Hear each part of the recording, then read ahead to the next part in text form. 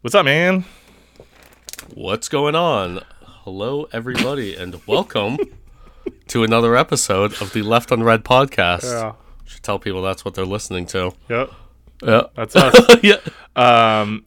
So it's probably honestly we probably don't even need to apologize for episode delays because that's like our MO. But Yeah.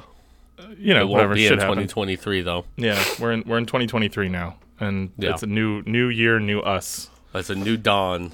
new For the year, LU new boys. new LU. Yeah. Um, Lulu. But yeah, so Evan's now no longer diseased, which is good. You feel okay? Yeah. Yeah. So yeah, in the year that I will think back fondly on is the year I got like 4 respiratory infections.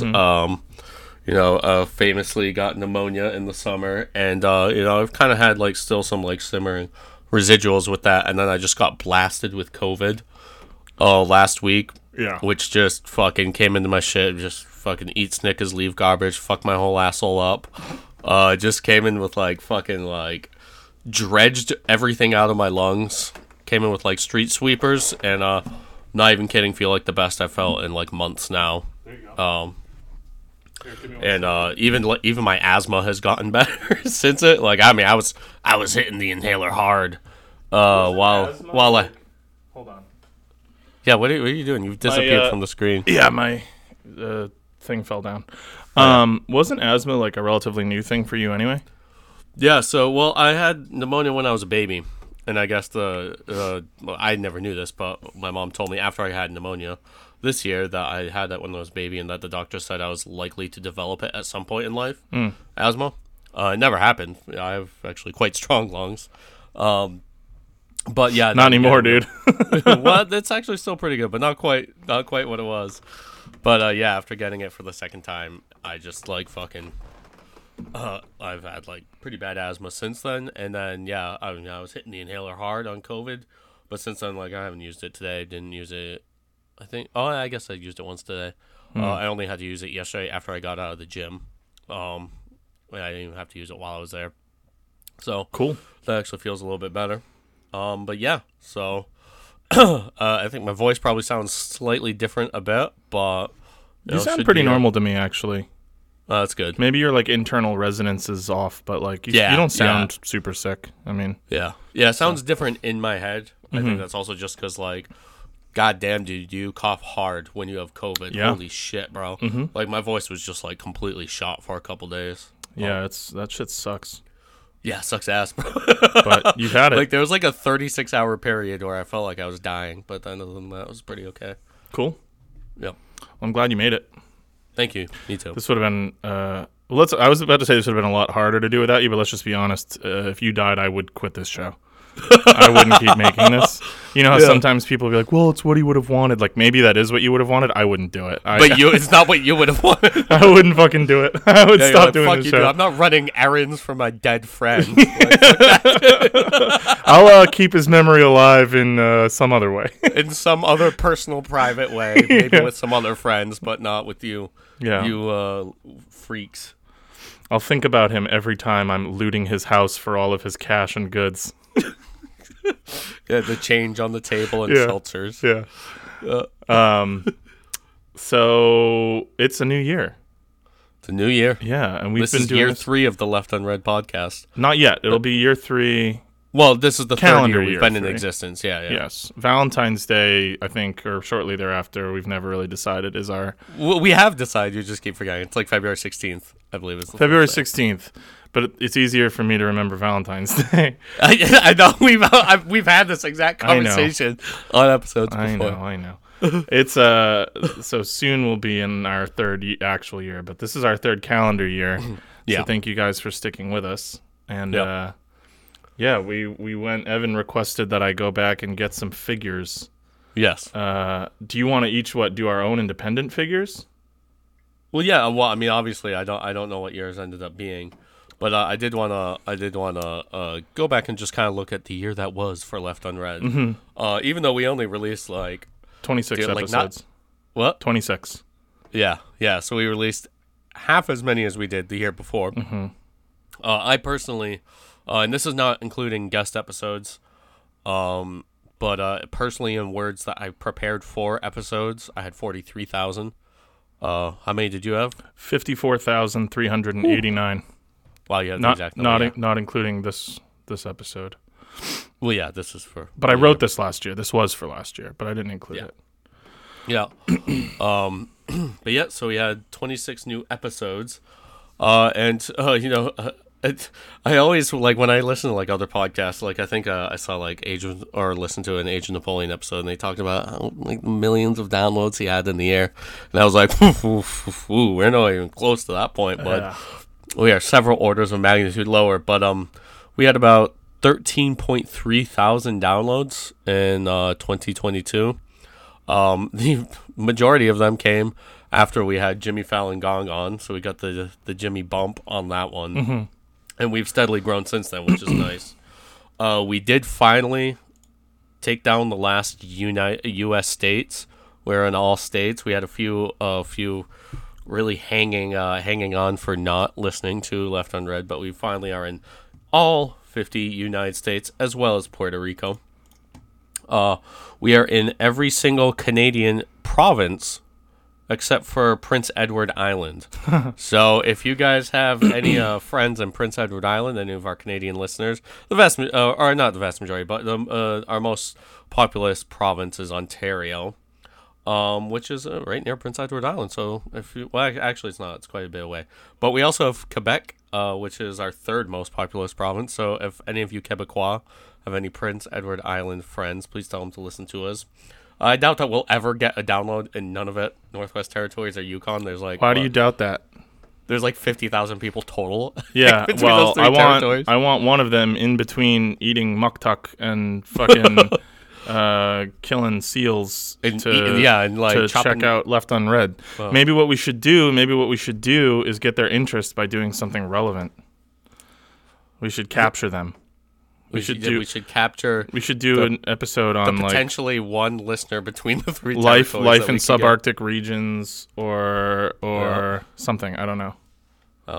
But to go back, our most populous state continues to be Massachusetts, but actually California is really nipping at its heels now, that's kind of like a sort of in my own head a litmus test for when we've like kind of like really started to make it, is when it's not just your home state that's the most listened to state, but rather the most populous state in the country. Like once those sorts of small sample size variances even out, is something I look forward to. Australia, the only two places in Australia that we're not yet in are Northern Territory, so boo to you, and Tasmania, so get on that.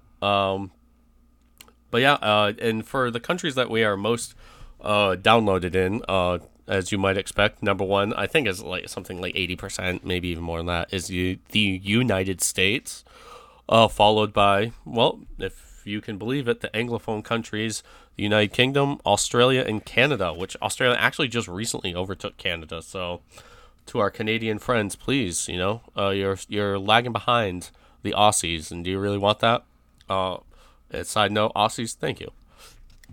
And then our fifth most listened to country is Germany, which also not surprising considering there's a lot of English speakers in Germany. Yeah, they're smarter than us. Yeah. But yeah. So anyway, we have something there's one last thing though I don't know. Did you add up how many pages you wrote? No, not pages. So I did you have only way because more pages than me, because just you use the font that you use is like a lot bigger.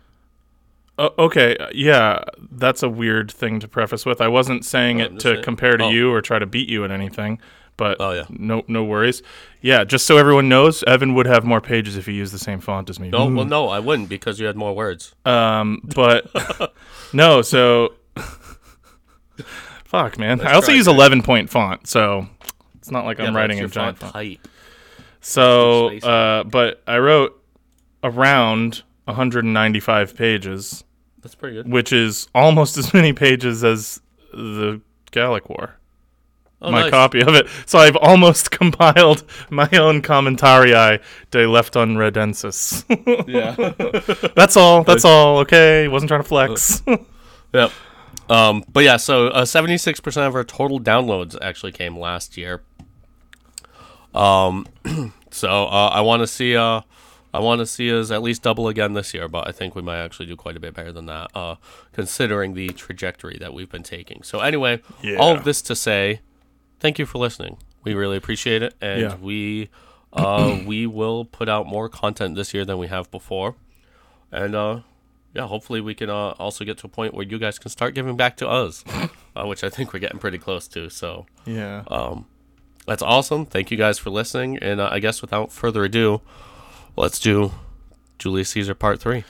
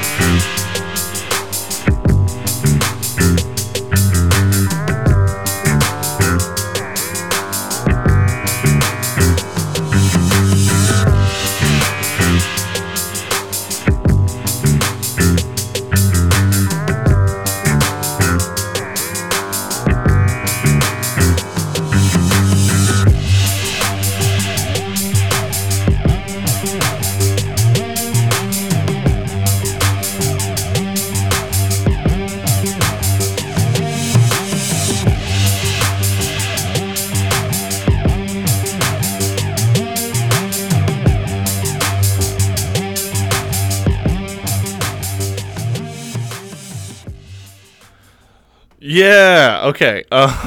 So I think that was a really good spot to have our theme music. So hopefully you just heard it. Yes. Welcome back, folks. We are, as promised, actually going to wrap up one of my series for once. And that, of course, is our exploration of Julius Caesar's Gallic Wars. So we are going to 12-month sojourn. Yes. Which is still not as long as it took him. At least I didn't do it in 8 years, you know? Yeah. But, so I'm not going to do a big recap of last week. I mean, a few things might come up, but obviously, well, not last week, last episode. So you should, I don't necessarily think you have to listen to Julius Caesar Part 1. I mean, there's a lot of backstory there, but the Gallic Wars itself is really contained within episode 72, Commentaria, Celts and Conquest, and this episode, 73. If you want to go back and listen to episode whatever, I forget what it is, I'll find it and insert it here and post. That episode on Julius Caesar is sort of more of a prequel, and you can definitely listen to that as well. We never get mad about you listening to old episodes. But really, to grasp this one, you should definitely listen to episode 72 before you listen to this, just to get an idea of where we're leaving off. Because I'm not gonna. I have so much to talk about, and we're not going back. We're not, folks. This train has already left the station. Yeah, and it's headed for a specific trajectory, which is the total and complete conquest of those upstarts in Gaul. Yes. While it may be a time machine, it actually only goes forward at the exact same rate as time. Mm-hmm. So yeah, it doesn't go backwards. It does, and you can't go back. Although we kind of are going back. But by going forward. Yeah. As we progress forward through time, we will... Mm-hmm. So anyway, where to begin? I think a great place to begin...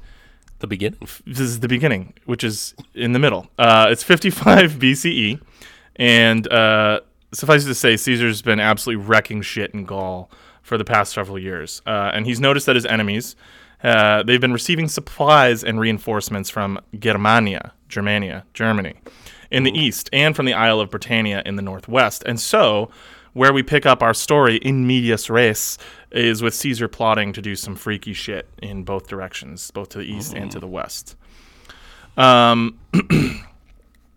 our story resumes, as I said, it's 55 BCE, and what an interesting year it is shaping up to be. Tell me how interesting. When you read the Commentarii de Bello Gallico, one of the first things you notice is that the way the chapters are divided, or rather, they're divided into books because he released them separately. And they're marked by the year during which the events within occurred, marked by Caesar in AUC, or ab urbe condita. This roughly translates to years since the city was founded. And that was the method by which the Romans described what year it was. So I'm telling you that these events took place in 55 BCE, but according to Caesar, it's now the year 699 AUC, or 699 years since the legendary founding of Rome by Romulus and Remus. Yes, very confusing when you're playing the Paradox Interactive game, Imperator Rome. Do they do it in AUC? Yeah, and you have to keep going. Interesting. Yeah. That's also only half of the method that they used for distinguishing the date, especially during the Republican period. The second part was to note which two men were serving as consul in that year. So this is where it gets interesting, Consulship of Caesar. because guess which two lucky sons of guns got elected in 55 BCE back in Rome? Do you have any guesses? Oh, me? I thought you were saying that to fans, because I can see your notes. Yeah, but pretend you couldn't. Who would you guess? Ooh, 55. Pretend you don't know. Okay. Well, it's definitely two of the three triumvirate. Is it Pompey and Caesar? Oh, no, you idiot. That's right, guys and gals and non-binary pals. The other 2/3 of Caesar's little clique, the triumvirate, are elected, but not Caesar, as Evan so foolishly guessed. Fuck! What an idiot. So that's Gnaeus Pompeius on my Magnus face. and Marcus Licinius Crassus, or Pompeian Crassus, which, as I said in episode 72, I'm using the fucking, William Gibson names for a lot of these people. That's just what most people know. So Caesar's been romping through Gaul at this point for several years, and words of his success against the formidable, read divided and relatively weaker, Gallic foes have been streaming into Rome, keeping him firmly planted in the public eye and imagination. This being arguably the main purpose of the entire enterprise to begin with, Caesar is likely quite pleased at this point to hear that he's like the literal talk of the town back in Rome. So when he finds out that his two closest buddies are in charge back home for the year, he was likely, actually, kind of sort of vexed.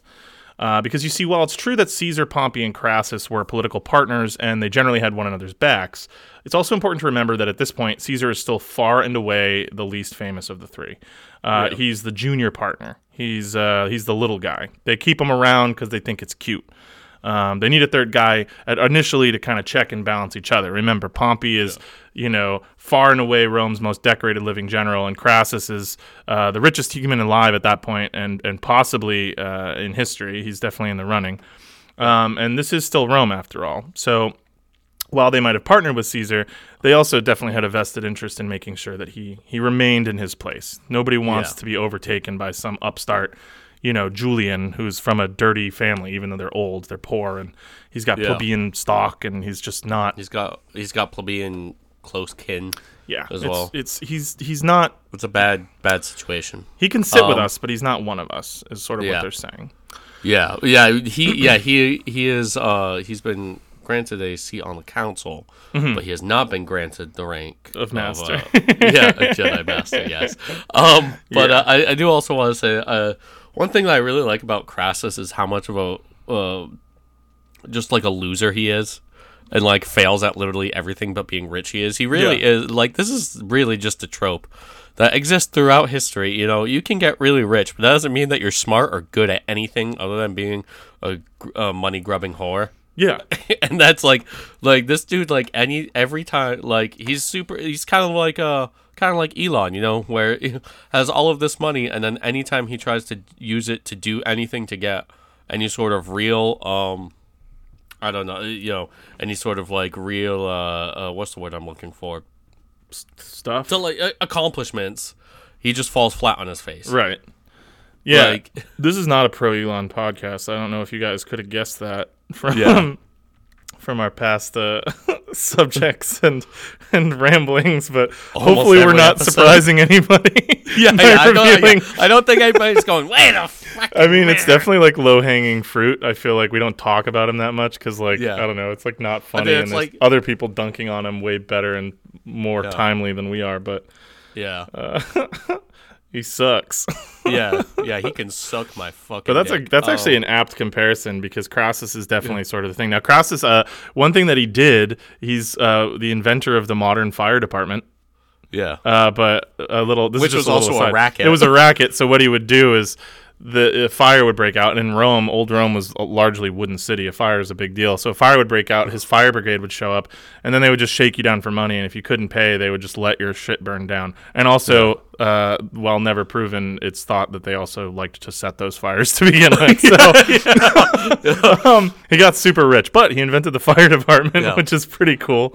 Yeah, he also famously bought his way into a generalship and led an army in Parthia, right? Parthia, yeah, and just and had far and away the better position, yeah, and got his shit stomped in by the Parthians, yeah, just completely annihilated. Yeah, he had no idea what he was doing. Yeah, I think it was almost to a man, if I remember correctly.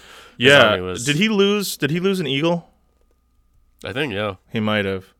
Actually, he probably didn't, because that might have ended his career. We're going to talk about that a little bit later. That's why I asked, because losing an eagle's a big deal. No, I think because they did have to ransom it back later. Right? Oh, maybe, yeah. Maybe I don't know, but this could describe any battle. This would be a great time to have a paid intern who could look that shit up for us. Yeah, while if Percy, we're going.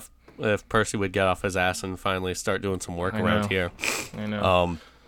But yeah, no. Anyway, yeah, no. He bought his way into a generalship because he was so piss mad that Pompey and Caesar were getting these all of these accolades for conquering much weaker foes. That he was yeah, I'm gonna go fucking conquer a bunch of Parthian shit, and just absolutely got wrecked. Yeah, well, he also did fuck up too, because fighting the Parthians is a lot different than fighting Gauls. It's fighting in the desert. Well, that, but also you are fighting a far more organized, technologically advanced, and that's objectively powerful Mediterranean power. Yeah. So it's also just different in that way. You're fighting more of an equal foe. Yeah. But I digress. So anyway. Yeah. So Pompey and Crassus are the consuls this year. You are today's goose. You've been voted our goose. Honk for us, goose. Goose of the day at Left on Red. If you got a problem with Canada gooses, you got a problem with me. I suggest you let that marinate.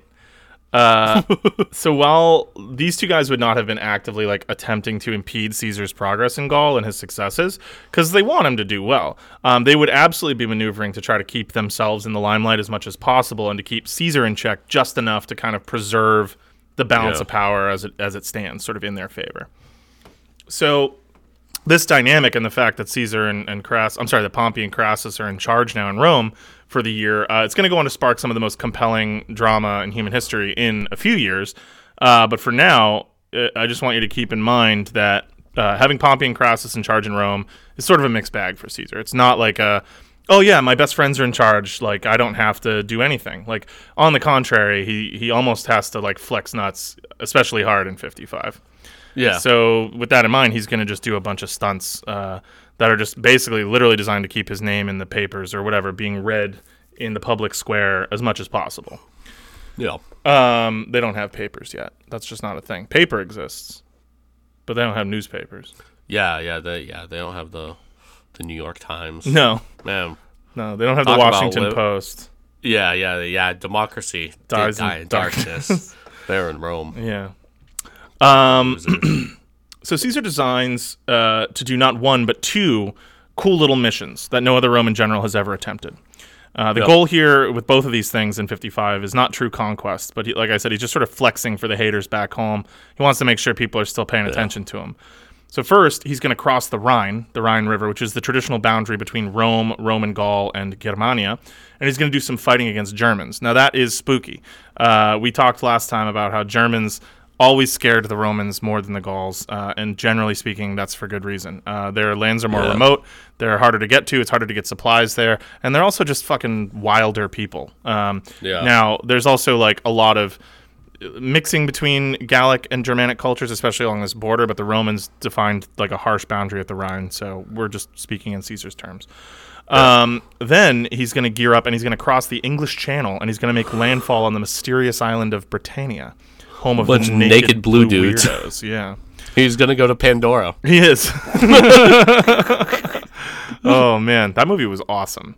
Yeah, I've heard a lot of people tell me they thought it was boring, and I think if you thought that was boring, you're boring. Yeah, I have never in my life been more mad at like a movie than I was when the fucking humans were wailing the Tolkien. I was like shaking with anger as they're just like fucking putting harpoons in them and shit. I was like fucking ready to jump into the screen. Are you sure you didn't feel like a small sense of like pride because it was mirroring the actions of your own ancestors? Famously, the poachers of the sea? No. That didn't like stir anything in you? Didn't make your mustache twitch? Yeah, there was no. Nope, there was didn't no. Make you primal. long for like a salted cod soup and the heft of a harpoon? Cod's not whale. The heft of but you would eat it to get your strength up to go out and kill a whale. Yeah, but I can do that without killing the whale. Okay. Well, anyway. Yeah, there was no generational. Well, we're about to hear about how my ancestors were badass. So I just wanted to point out that yours. Actually, no, because yours were from the shitty upper area that like the Romans went up to, and they're like, "No, we're just gonna build a wall." Yeah, because they were too scary. No, they were just like, "This is bad areas, and we don't want those dude. Freaks coming down." Because they were too scary, dude. Yeah, yeah, you're all just fucking. There's no way I'm logs descended around from those people. Tossing logs around and fucking sheep. Yeah, maybe.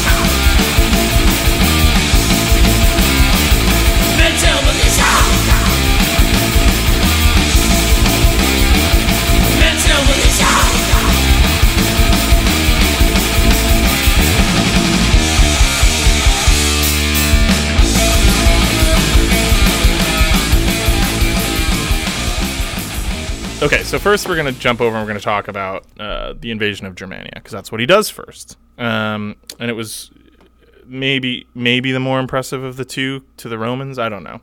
So as was usual, his pretext for his invasion of Germania is fairly simple. Do you remember talking about the Suebi last week? And then you talked about how the Suebi maybe went to Not Portugal. last week, but yeah. Last episode. I'm going to say last yeah. week a lot, guys. What I mean is episode 72.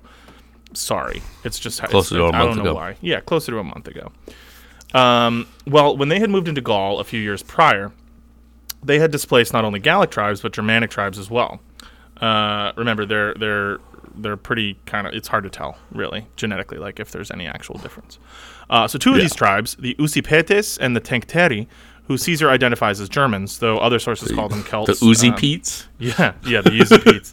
Yeah, this is my buddy Uzi Pete. They may have been Celts. It's just, who knows. They had earlier appealed to Caesar for the right to settle peacefully in Gaul, and Caesar had denied this because he didn't want any Germans moving in because he's afraid of them. Yeah. Well, under pressure from the Suebi, who Caesar takes care to remind us were like super brutal, just so we don't forget how cool he is for eventually going in and defeating them, the Usipetes and the Tencteri had decided to move into Gaul anyway, into the lands of the Menapii. In fact, a conquered Gallic tribe ostensibly under Caesar's protection as proconsul of Gaul. I'm going to read a quick description of the Suebi from the Commentarii here. Sure. Just to give you guys a better idea of the way Caesar talks about these folks. The Suebi are by far the greatest and most aggressive of all the German peoples. It is said that they possess 100 villages, from each of which they take 1,000 armed men every year for waging war outside their own territory. The men who have remained at home support both themselves and those who are abroad. Then the following year they take their turn under arms while the others stay at home. In this way, both agriculture and the theory and practice of warfare continue without interruption. There is, however, no private or individual landholding among them, nor is it permissible to remain dwelling in one place for more than a year. They consume little corn. Now, note, in this translation, they talk about corn all the time and refer to that just like as like a catch-all for grain or food or whatever. Corn is obviously from the Americas, and the Romans did not have it. So, but whatever. In this translation by Carolyn Hammond, that's she says corn a lot. I don't know. That's the Cambridge one? I want to say Oxford. Oxford, oh yeah. But for the Oxford most part, classics. But for the most part, live off milk and cattle and spend much of their time hunting. This activity, together with their diet, daily exercise, and the freedom of their way of life, from childhood they are unaccustomed to duty or discipline, and so do nothing whatsoever against their will, nourishes their strength and produces men of enormous physical stature.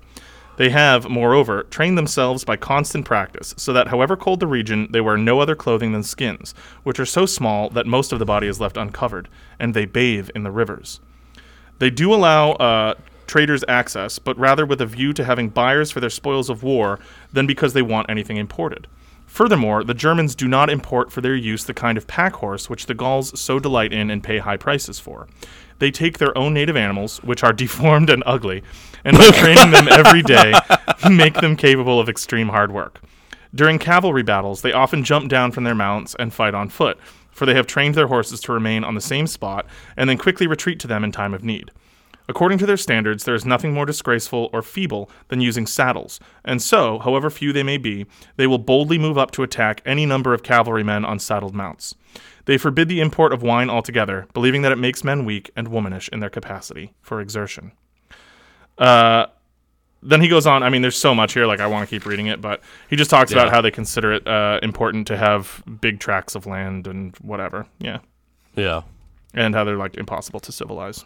She had ample tracts of land. Yeah. Exactly, I was thinking the same thing. So yeah, that's like a little look from the commentary at the Suebi specifically and the Germans in particular. So these two tribes, the Ocipetes and the Tencteri, they move into Gaul anyway, and Caesar claims that he fears the instability that this is going to incite. He describes the inherent treachery of the Gauls and their willingness to invite outsiders in to kind of stir up trouble against good, strong Roman order. Yeah. So he decides, in the best interest of everyone, to fly post-haste to the region to deal with these upstarts.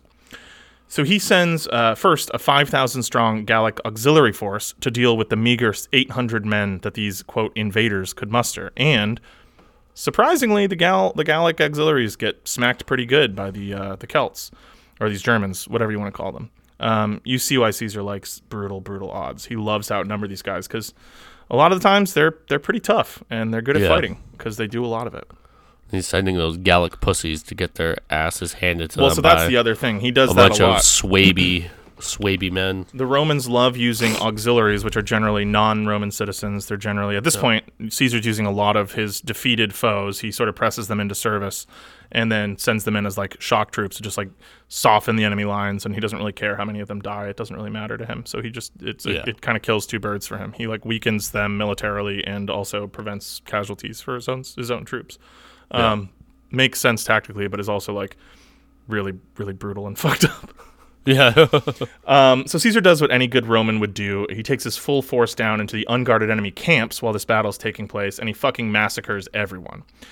He claims that he kills 430,000 people, which, we talked about this last time, is likely a huge fabrication. But what is clear, although not in the commentariae, is that he did clearly commit acts so atrocious that there begin to be rumblings from senators back home about prosecuting him for war crimes once his proconsular immunity is gone. So he's got this sort of unprecedented long term as proconsul, and he's going to exceed it. I mean, he ends up being in Gaul for like 8 years or something. But when you are a consul or a proconsul, you are immune to prosecution. You can't be tried in court for crimes, regardless of what they are. But as soon as that's gone, Romans are some of the most litigious people in the world. They sort of invented. They kind of came up with the legal system in the way that we think of it. Definitely building off the Greeks and stuff. But they had a very, as close to a modern sense of what it was to be, brought up on charges as anyone at this point. Yeah. So Caesar would obviously have heard about this, and he must have suspected that things like this were being talked about, as fear of prosecution is ultimately going to be a major influence on his decision to invade the city and seize dictatorial power down the line, which we're not going to talk about, so it's okay to kind of spoil that. Yeah. Caesar's going to become... In case you are unaware, yeah, he's going to do that. Marches on the city and takes power. He does. He things never go back. Rubicon. Yeah, he changes history. I mean, that's why we've heard of him. You hear people talk about him being the first emperor. I think Evan and I both agree that it's more appropriate to say Augustus is the first emperor, but yeah, because the title of emperor doesn't really exist, I guess you can sort of make the argument, whatever. Yeah. But he certainly held Imperium. He did, yeah. Well, he was imperator, but not princeps. Yeah. There are also some really obvious, like, modern foils to this scenario that I think are kind of funny. Like, just the idea of, like, well, I kind of have to seize power, otherwise I'm fucked. And I think that there are some modern politicians that are kind of grappling with that very conundrum right now. Yeah. Although how fucked they are remains to be seen, because in this country, you'll never be fucked. It doesn't happen. Yeah, once you get to senator or above, you're free for the rest of your life. Free forever. Yeah. To do as you please.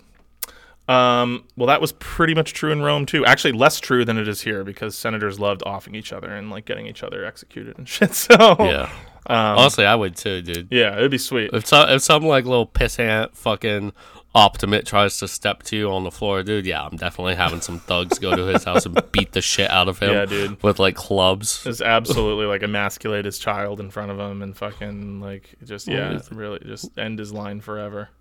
Well, leave the kid alone, Bob. No. I guess that's what I would be. I would be the big boss and not you. Yeah. 'Cause I don't leave anybody alone. you would leave the kids alive but emasculate them. I don't know, man. I don't actually have like a game plan for being like a Roman. Your child will be my eunuch house Carl. Roman political boss.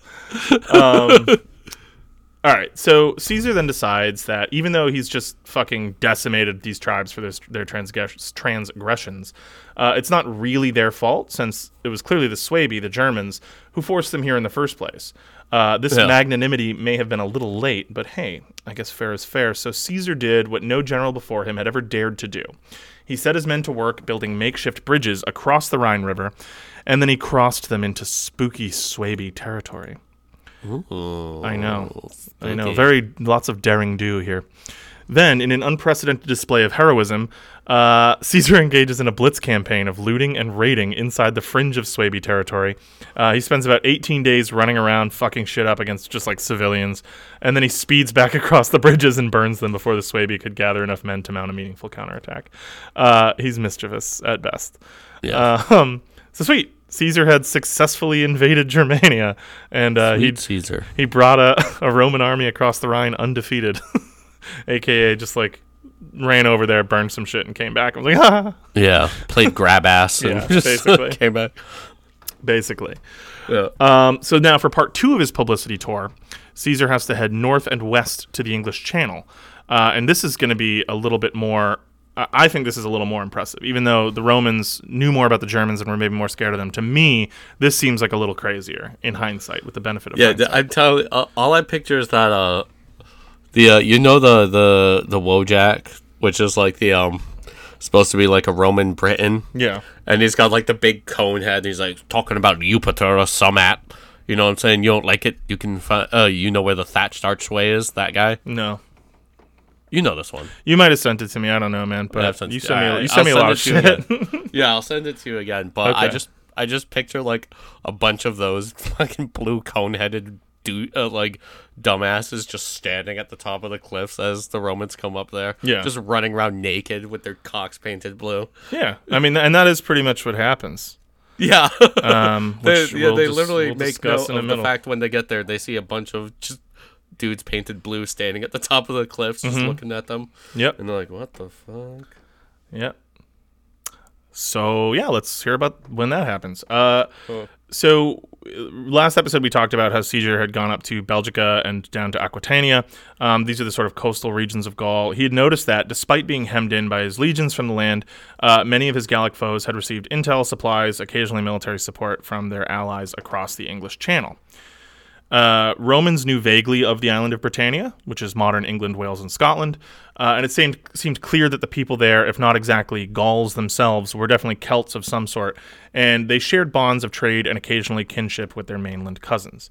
Now, the support they sent to the mainland tribes had never been enough to cause Caesar any actual difficulty, and the strategic import of the island was dubious at best. But like I said, this year is all about that good, sweet PR boost, baby. Yep. So Caesar decided that he's going to toss a quick fleet together. He actually literally just kind of cobbles it together, and he takes an expeditionary force over to Britannia to see what the fuss is all about. Now, by the time Caesar was planning this expedition, it's already fairly late in the campaigning season. And I was realizing as I wrote this, I'm not positive that this is something Evan and I have explicitly discussed on this show. But just to sort of make note, in the ancient and classical world, particularly in regions where the winter months brought inclement weather, specifically Europe and northern and western Europe, and the bulks of armies were comprised of citizen soldiers, warfare had a season. Generally speaking, this is the span of time after planting in spring, when the weather is good, through until about harvest time, when weather is likely to turn bad. And then also, in most places where soldiers are citizen soldiers, they have to go home and do this. They have to plant and whatever. And I see that you just sent me that. I'll read it in a second. Now, the Romans had eliminated half of this problem by instituting a full-time professional army, so they don't have farms to worry about or families or whatever. But the Gauls and the Germans and mostly everyone else still have to concern themselves with this cycle. And so you might be saying, wasn't this good for Caesar? If his armies were busy farming, if his enemies were busy farming, couldn't he just like sweep through them and kill them? Well, the thing is, the further into the continent he pushed and the closer to the Atlantic coast, the more the weather became the issue. The Romans are from the relatively warm, mild region around the Mediterranean. They fought in fucking skirts and sandals. You know what I mean? And that wouldn't be the case forever, but right now it was. And winter warfare killed morale, so Caesar would generally return to the home front during the, quote, off-season. It's also important to kind of backtrack and explain how he knows so well, like what's going on in Rome, how news of his exploits are being so well known in the city. He's not just marching through Gaul nonstop for 8 years. He makes annual expeditions back to Italy, returns to Rome, has forward camps that are in Gaul, but like, you know, inside friendly territory. He's not just like out marching around. So it's like half the year he's doing that, or less sometimes. Then the other half he's like back doing other shit. So you just found this, what is it, the Wojak? It's not the one I was looking for, but I sent you two pretty good ones. Yeah, those are pretty funny. Yeah, you should find a way to incorporate those into the episode image this week. Oh, yeah, I absolutely will, yeah.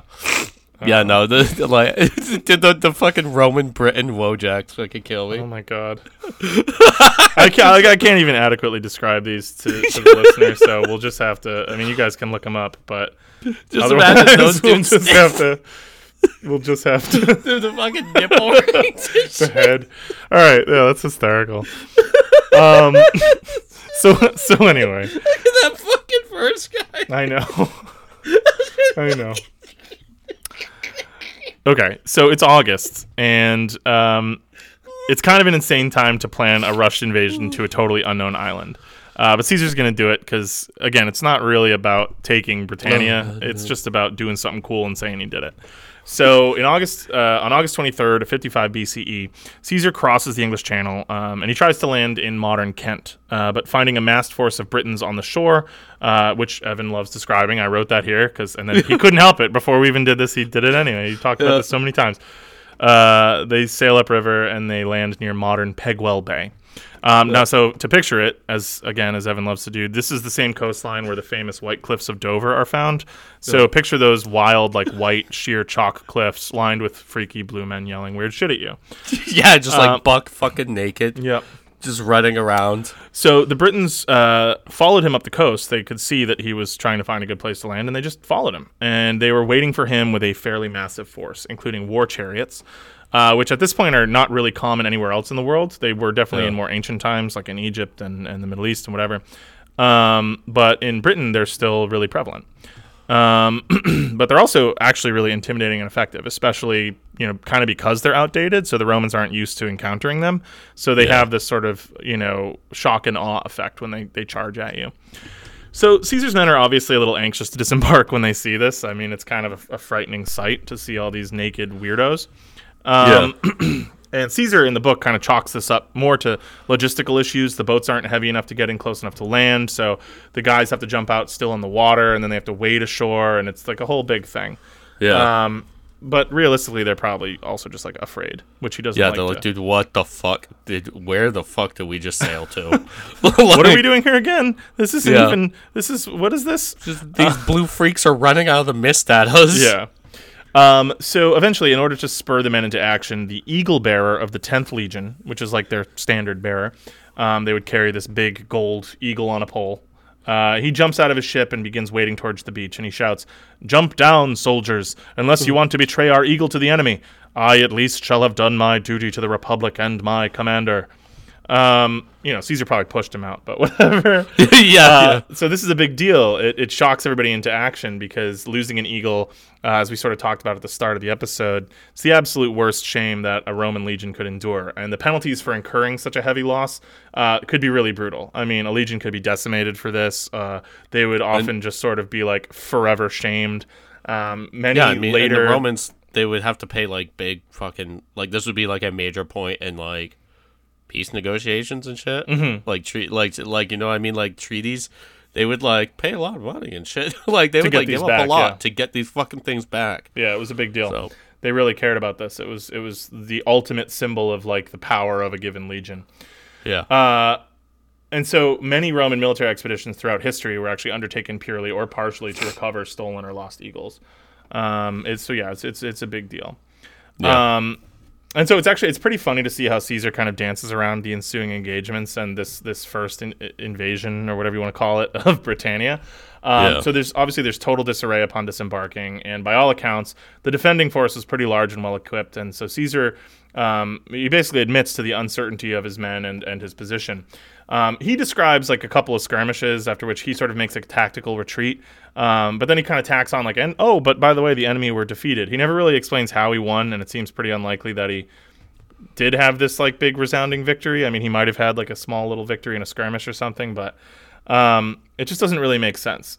And it's I liken it in my notes to the Goldberg win streak back in the WCW days. You remember that? Yeah. When he like hadn't been defeated for like 200 straight matches or something.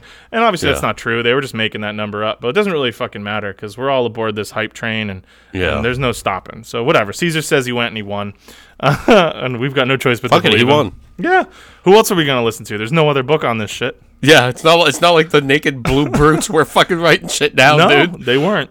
So Caesar describes how the Britons send peace envoys and all the leaders of Britannia come to commit their fealty to him and whatever. And 18 days after landing, he decides, after having wrapped this up nicely, he's going to pack up and head home, which feels a little convenient. But, I mean, again, we kind of have to take his word for it.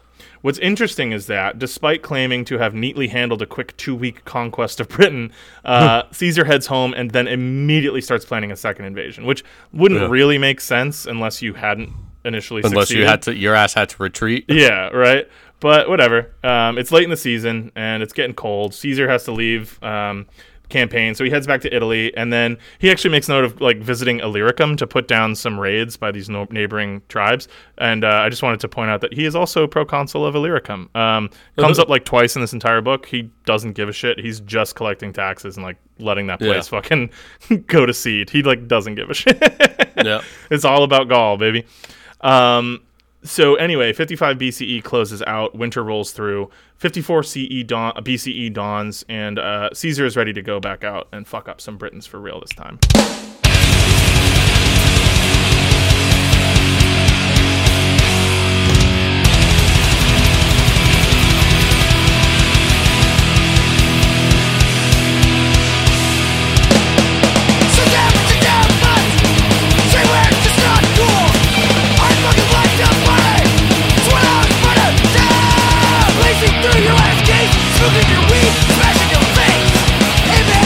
They're all out of beer. There's no win here. On to the next one. We'll have a good time. Hanging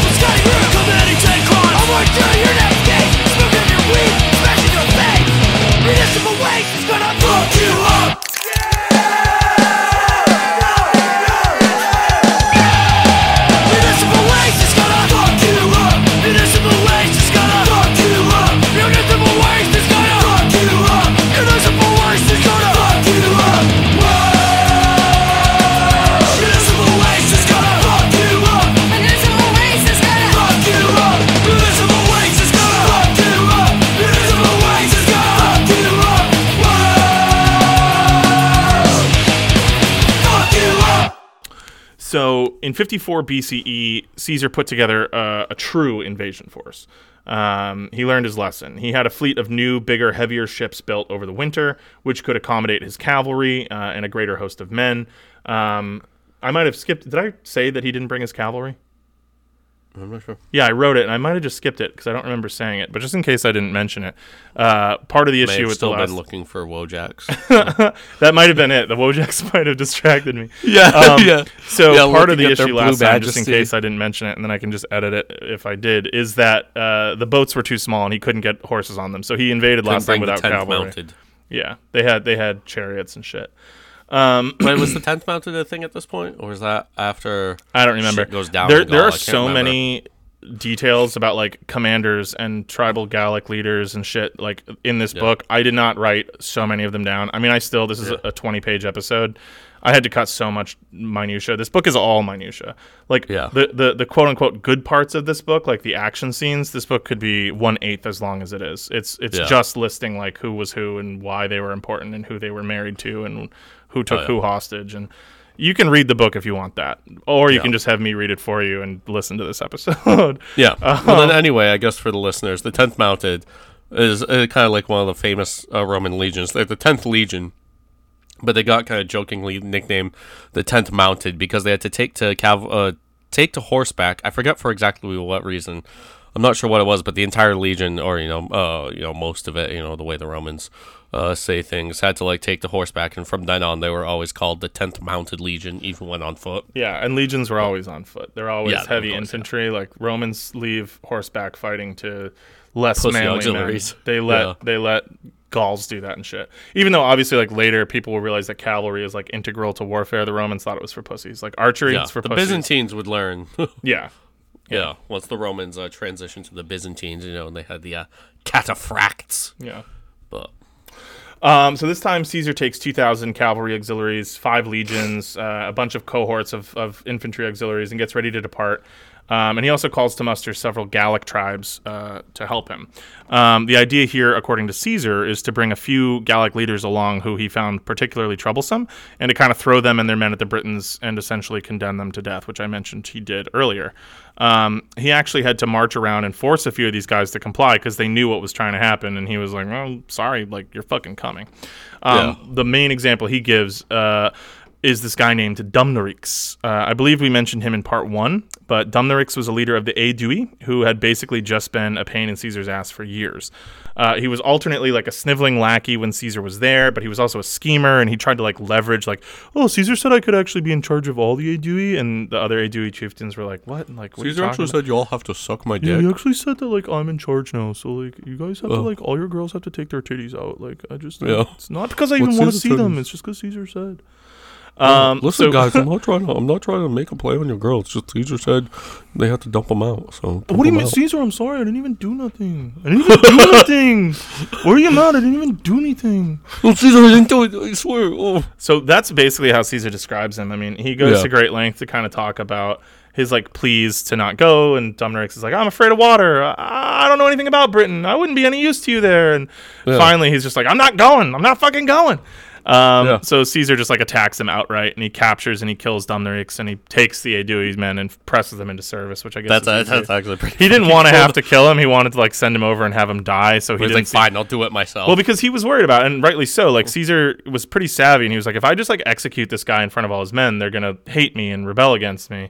But if I like send him and he dies in glorious battle, whatever, and what it's just easier that way. But this guy, he was like, this dude sucks so bad, and he just fucking kills him, and he takes his like, I can't even listen to this fucking asshole and apparently, and to the Romans, this must have sounded hysterical. Dumnorix kept protesting as he was dragged to the executioner's block that he was a free man and a citizen of a free state.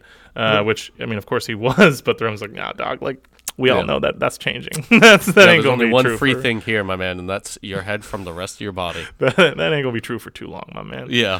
So Caesar heads to Britain, and this time the Britons were not waiting. So he's able to land. He sets up a camp. He establishes a beachhead, and he's ready to go. And he sets out to find where the Britons were assembling their forces. He endures a bunch of like guerrilla skirmishes along the way on his march. And he eventually learns that the British forces have been united under a man named Cassivellaunus, king of the Catuvillani. You've probably heard of Cassivellaunus. Yeah. That name comes up in the history of Britain a lot. I think we talked about him. Did we talk about him in your history of the kings of Britain? The name. I feel like we must have. I mean, the name is right now, I'm picturing the neurons going off, and it seems to have a very large chunk somewhere in there. Yeah. Cassivellaunus. Yeah, I know I've heard it. He comes up. I think I'm almost positive. Yeah, he comes up in the part when the Romans come to Britain and they talk about Cassivellaunus. Yeah, I don't know. Listen back, guys. I'm not gonna tell us if we're right. I can actually check really quickly right now. Oh, you can check your own notes. That's right. You wrote that one. Yep. Let me check. So keep going. I'll let you know. Okay. His lands abutted a little river known as the Thames, which you may have heard of. And so Caesar sets out that way looking for a decisive pitched battle to win and make his claims from the previous year seem a little less shaky. Obviously, people back home can't just go to Britain and prove that he was fucking wrong, but for his own sake, he wants to. You did mention it? Yes. Okay. The line passed to Cassivellaunus, who treats his nephews well with large tracts of land. There you go. Little uncle magic there. Yeah, his nephews were the son of the previous king Lude. True uncle magic there. It would be Cassivellaunus that led the defense of the island from Julius Caesar. There you go. I knew it. Yeah. I knew we'd talked about him. I just love the large tracts of land thing is there too. Nice little synchronicity. All right. So at this point, Caesar gives a pretty fun description of Britain and the Britons. So I'm going to do another little quick reading from the book. Yeah. Okay. The inland regions of Britain are inhabited by people whom the Britons themselves claim, according to oral tradition, are indigenous. Now, he's separating the coastal inhabitants, those he sort of considers as closer related to Gauls, and the people inland are native Britons, whatever that means. Yeah. The coastal areas belong to people who once crossed from Belgium in search of booty and war. Almost all of these inhabitants are called by the same national names as those of the states they originally came from. After waging war, they remained in Britain and began to farm the land. Population density is high, and their dwellings are extremely numerous and very like those of the Gauls. They have large herds of cattle. They use either bronze or gold coinage, or, instead of currency, iron rods of a fixed weight. Tin is found in the Midland regions, iron along the coast, but only in small quantities. Their bronze is imported. Timber of all kinds is found, as in Gaul, except for beech and silver fir. They consider it wrong to eat hare, chicken, or goose, but still they look after them for pleasure and amusement. Yeah, I bet you they do look after them for pleasure. There, right? Look at the way he walks. The climate is more temperate than in Gaul, and the winters are milder. The island is triangular in shape. One side faces Gaul, and one corner of this side is in Kent, where almost all ships from Gaul put into harbor. This corner looks east, the other south. The side stretches for about 460 miles. The second side looks towards Spain and the west. In this direction lies Ireland, which is thought to be half the size of Britain. The crossing from Britain to Ireland is the same as that from Gaul to Britain. Midway lies an island called Mona. There are thought to be several smaller islands besides lying nearby, and several writers have recorded that over the winter solstice there is continual darkness there for 30 days. We were unable to find out the truth of this by inquiries, except that by accurate measurements with a water clock, we observed that the nights were shorter than in mainland Gaul. According to the belief of the Britons, this side is some 640 miles long. The third side looks north and faces no other land, but it is mainly angled towards Germany. It is thought to be about 730 miles long. Thus, the whole island is nearly 2,000 miles in circumference. Of all the island's inhabitants, by far the most civilized are those who live in Kent, a region which is entirely coastal. Their way of life is much the same as that of the Gauls. Inland, the people for the most part do not plant corn crops, but live on milk and meat and clothe themselves in animal skins. All the Britons paint themselves with woad, which produces a dark blue color. By this means they appear more frightening in battle. They have long hair and shave their bodies, all except for the head and upper lip. They like mustaches like you. Groups of 10 or 12 men share their wives in common, particularly between brothers or father and son. Any offspring they have are held to be the children of him whom the maiden was brought first. So this is just another example. It's probably not true that the Romans were especially, or the Britons rather, were especially into gangbangs. But to the Romans, any kind of sexual freedom or freedom of women was thought to be exceptionally scandalous because they're the least progressive people on Earth. They're like Yeah. so patriarchal, and women are like it's like gay to like women. You know what I mean? Yeah, Like, yeah, no, seriously, hanging out with women is gay, dude. yeah, dude. Yeah. So like the Romans were just like so dudes rock that like if they saw a woman like have an orgasm, they probably would have lost their fucking mind. Hey, look what the fuck's going on here. Yeah. What's going on down there? What is that? lady? Some gay shit? Get that out of here. We don't Get want that gay pussy out of here, woman. You know what? This is why I fuck boys. I just Yeah. Yeah. So, but, where's Publius? So what did you say the circumference was? 2,000 miles. Yeah. Well, obviously this is coastline, but the coastline is about 11,000 miles. Yeah. But I bet you if you cut it down, that's actually pretty close. It's Yeah, like actually if you don't surprising account for like if you just do like as the crow flies. Yeah, exactly. Yeah. It's actually surprising how, considering that they had never really been there too much before. Yeah. It's really surprising like how They also accurate. didn't have maps like we know. Yeah. Like they had maps, but it was not based on like it was totally just based on sight and like Yeah. so it's pretty crazy that they were so accurate. That they're like, yeah, Ireland, yeah, it's probably about half the size of Great Britain. Yep. And yep, there's the little Isle of Man right in between. And they got the basic shape of Great Britain down as Yeah. well, you know. It is a triangle So- kind of. Yeah, it really is. You know. So yeah, good job, Roman cartographers. Yeah. I'm assuming they owe a lot of that to the Phoenicians, but you know, what are we gonna do? Yeah. So Caesar ends up drawing Cassivellaunus into a pitched battle, and he assaults his stronghold. And though he describes fierce fighting and mentions the ferocity of the charioteers, he ultimately triumphs and extracts genuine promises of fealty and tribute from a large number of British tribes. It couldn't have happened. Fingers were crossed though. Fingers were crossed though. They didn't even really have to be, because like nobody plans on like going to Britain and administering this shit. You know what I mean? Yeah. That doesn't happen until way later. Britain Yeah. does get like And officially and conquered, not even but for that long. Like, No, it doesn't really couple- take that long. couple hundred For them years. to be like, what the fuck are we doing here? Yeah. It couldn't have happened quickly enough, though, because Caesar shortly receives word that there's major unrest back in Gaul. And so, having extracted promises of grain and cattle, because, you know, as he sort of describes, the Britons don't really have much else of value. There's no silver or anything like that. This is a pure propaganda campaign. And leaving Britain at least nominally under Roman sovereignty, he disembarks and heads back to the mainland to, you guessed it, fight some more Gauls. That's like his whole shit. Yeah, can we take a brief break so I can grab another shelter? Yeah. Thank you.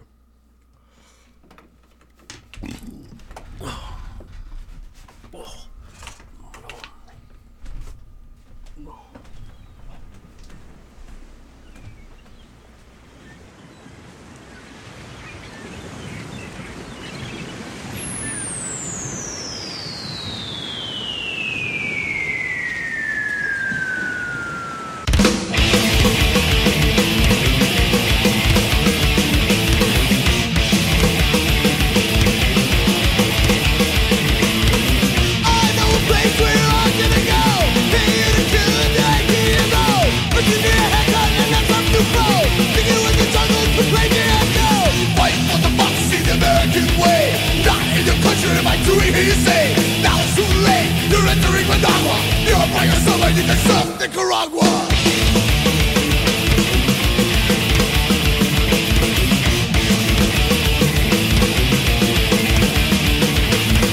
What is this to fight for? What's ultimate goal? What's your ideas right down into the throat? Making a vending team every day. Situation when small soldiers on the way. Fight for democracy the American way. Not in your country like doing easy. Now it's too late. You're entering Managua. You're by yourself and you can serve Nicaragua.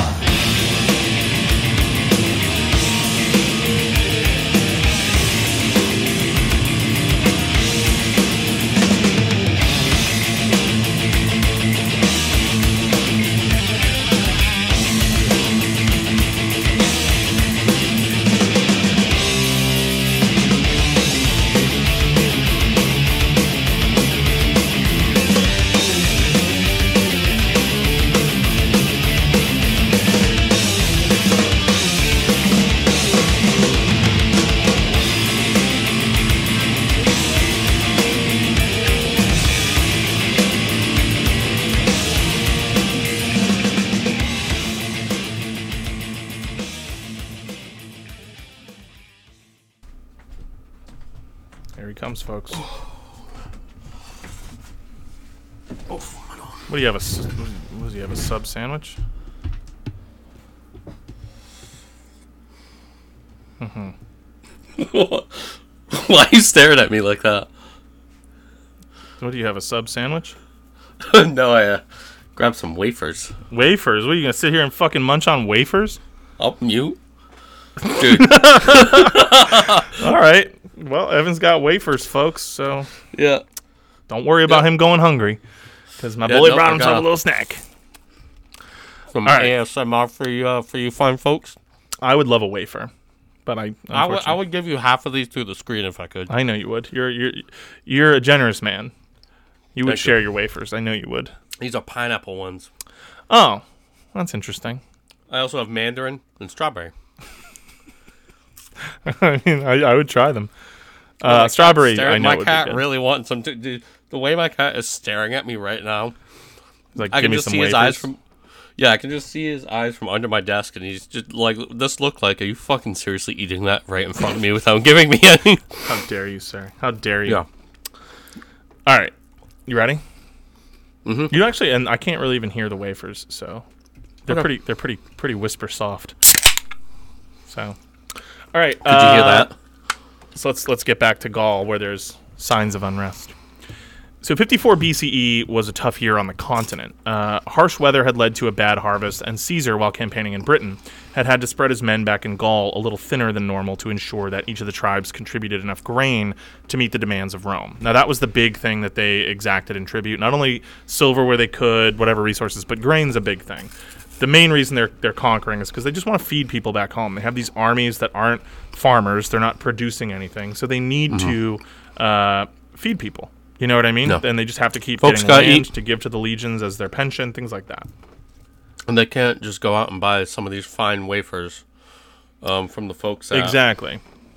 forget Yeah, what that the wasn't name an of the company option. Going out and buying pineapple and mandarin wafers, No. they didn't exist yet. So They the do particular now, though. area of unrest in Gaul is in Belgica, where a tribe called the Eburones, led by a man named Ambiorix, was growing especially unruly.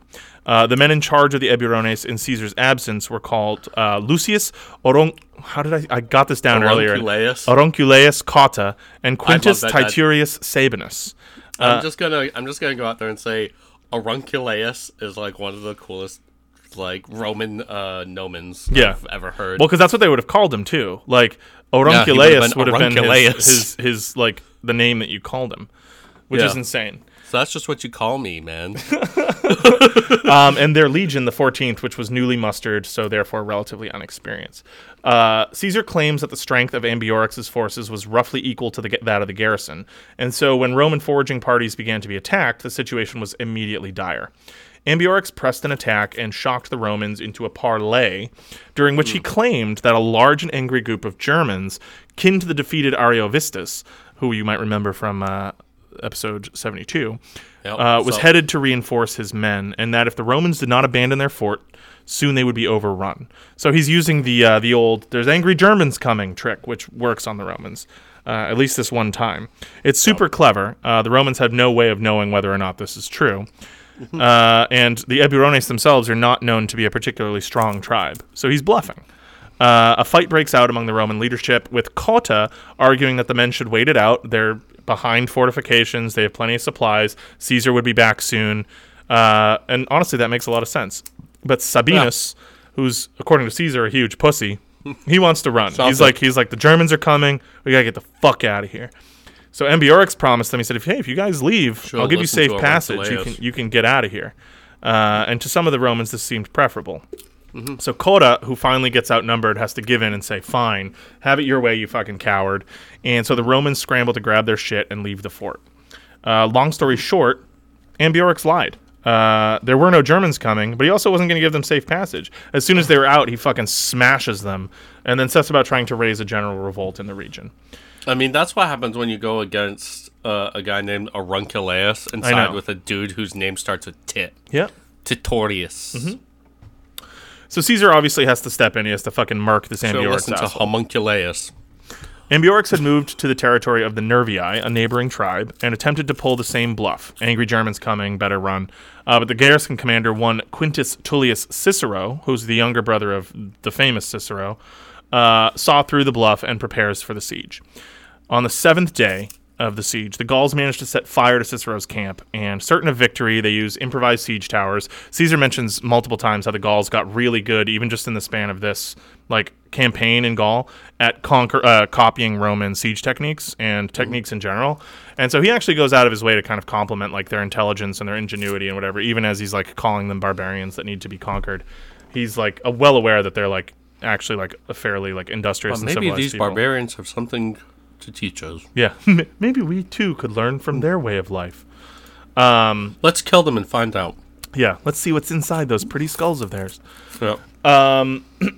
So they have siege towers, and they begin to besiege the position. They finally get in, they assault, and fierce fighting ensues, during which time we meet two friends that you may be familiar with if you've seen HBO's series Rome, which Evan and I reference pretty frequently. It's also one of the better action scenes, so I'm going to read another passage here because this is a pretty good one. I've read this one. It's good.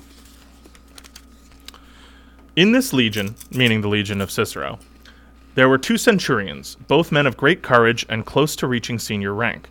Their names were Titus Pullo and Lucius Vorenus. And those are the 2 main characters of Rome, if you've ever seen that those show. are real guys. Yeah, they were real guys. Well, supposedly. He also could have made them up as a narrative tool. You know what I mean? But probably didn't. I mean, for all intents and purposes, may as well call them real. Yeah. There was always a dispute going on between them as to which had precedence over the other, and every year they clashed in a fierce rivalry over the most important posts. While the fighting at the defenses was at its height, Pullo shouted, "Why are you hesitating, Vorenus? What chance are you waiting for of winning praise for your bravery? This day will decide the contest between us." With these words, he made his way outside the defenses and launched an attack where the enemy ranks were densest. Nor indeed did Vorenus remain within the rampart, but followed his rival for fear of what men would think of him. Then Pullo cast his spear against the enemy at close range and transfixed a Gaul who had run forward from the ranks. He was knocked senseless, so they covered him with their shields and altogether threw their weapons at Pullo, giving him no opportunity to withdraw. Pullo's shield was pierced, and a dart was stuck in his sword belt. This knocked his sheath and hindered his attempt to draw his sword. While he was in difficulties, the enemy surrounded him. To the rescue came Vorenus, his rival, who helped him out of trouble. Straight away the Gauls turned their attention from Pullo to Vorenus, thinking the former had been killed by the dart. With his sword, Vorenus fought at close quarters. He killed one man and drove the rest off a short way. But he pressed forward too eagerly, tripped, and fell into a hollow. Now he was surrounded, and Pullo came to his aid. They killed several Gauls, and both returned safely within the defenses to great acclaim. Thus, fortune played with them both in their rivalry and struggle, so that despite their enmity, each helped and saved the other, and it was impossible to decide which should be considered the braver of the 2. Just a cool little story. Yeah. So I'm going to cut this part kind of short because we have a lot more ground to cover, and there's not going to be a part 4 because I'm not doing that anymore. So no more last-minute announcements that the show is going to be extended. We're ending this today. So basically, series, not the show. The series, not the show. So basically, Cicero, nice Pullo, try, Vorenus. Cameron. What? Nice try. Oh, yeah. Thanks. Almost snuck that in there. Mm-hmm. So basically, Cicero, Pullo, Vorenus et al. Bravely hold their ground until Caesar, having received a messenger from Cicero, arrives and smashes the besiegers. He then did what he does best. He went around picking off individual tribes that had nominally allied to Ambiorix. And so for the remainder of the Gallic campaigns, he's going to enact repeated sorties into Belgica, where he's basically just going to decimate every tribe that was even loosely tied to this entire debacle, because you don't cross Julius Caesar. He's a mean fucking dude when he has to be. He's a mean dude with a weirdly shaped head. Ambiorix himself and his closest co-conspirators were actually never apprehended, much to Caesar's chagrin, and reportedly they slipped across the Rhine and vanished from history. Who's to say? But this whole event marked an important shift, though, because it sort of shows that Gaul and her peoples were not going to just sort of lay down for Caesar and let him steamroll them for the rest of this war, which had sort of been the trend for the first, at least half of these campaigns. now there's going to be some pushback against Julius Caesar. It should be noted that, in contrast to his later enmity with the elder Cicero, Caesar fucking loves Quintus Cicero from here on out. He's one of the few people that gets, like, really high personal praise from Caesar other than himself, because this book is obviously not about making anyone else famous. The siege of his fort apparently claimed roughly 90% of Cicero's forces before Caesar got there, and he still did not surrender. So Caesar had special love for him and his men for the rest of the campaign, and he sings their praises throughout the rest of the Commentarii. Interestingly, you know who doesn't really come up that much is Mark Antony. Yeah, I know. He's just like not really in it. He comes up towards the end, and I mentioned him once in this episode, but like he's just not really. I think in Mark Antony more cut his teeth in the Greek campaigns during the Civil War. Yeah, he takes part in the Gallic campaigns, but he's not. Yeah. That's not what makes him famous. Yeah, I think he also pretty famously kind of played up his role with Caesar. You know what I'm saying? Mm-hmm. Like he was related to Caesar, and obviously was one of his generals. But I think like really after the fact, he really kind of, I think maybe had an inflated sense of his position. Big time. Which, more power to him. If it works, it works. Yeah, I mean, he got to bang one of the most famous freaks in history. So yeah. Well, maybe a lot of guys did, but. Well, yeah, that's how practice makes perfect. I think she was more famous for sucking dudes off, though. Actually, right? Is that a thing? Did she? Yeah. Did what was? I forget who said it, but she had like maybe some kind of nickname or something like that. That basically translated to "she who gapes wide for 1,000 men." Interesting. Yeah. I can't remember exactly where I read. Again, that, like I said, practice makes perfect. No slut shaming on Left Unread. Yeah. No. She sucked her way to the top, so. She was sucking and fucking like a freak. Fell as far as you can. Yeah. All right. So the trend here is that unrest in Gaul is growing rapidly. Yeah. So Caesar actually campaigns through the winter from 54 into 53 BCE. And I know we just talked about how they rarely do that, and that was partly to illustrate how odd this is and how like strange it was that he just didn't withdraw for the winter and he kept pressing the Gauls because he's really, really worried and angry at the fact that these people dared to like rise up. Like, I already conquered you. Right? Why do I have to conquer you again? And he starts like brutally. So 53 is going to be a fucked up year. It's basically just going to be like him just doubling down and like absolutely demolishing as many people as he can. Ambiorix's revolt had been far and away the largest loss of Roman life to date since Caesar had begun this little pet project, and nearly an entire legion had been lost. So he needs more men. So he raises one new legion, and this is kind of funny, I thought. He reaches out to his pal Pompey and borrows one of his. It's just like, I guess you could just do that. So he brings the legion. Come on, man! You got like couple, like 8,000 men I can borrow. So he brings his manpower back up to something like 50,000 people, and he gets to work showing these barbarians that he means fucking business. No more Mr. Nice Guy Julius Caesar. It's all about shock and awe in 53. You should probably put in a little "No more Mr. Nice Guy" here. What do you mean? Megadeth.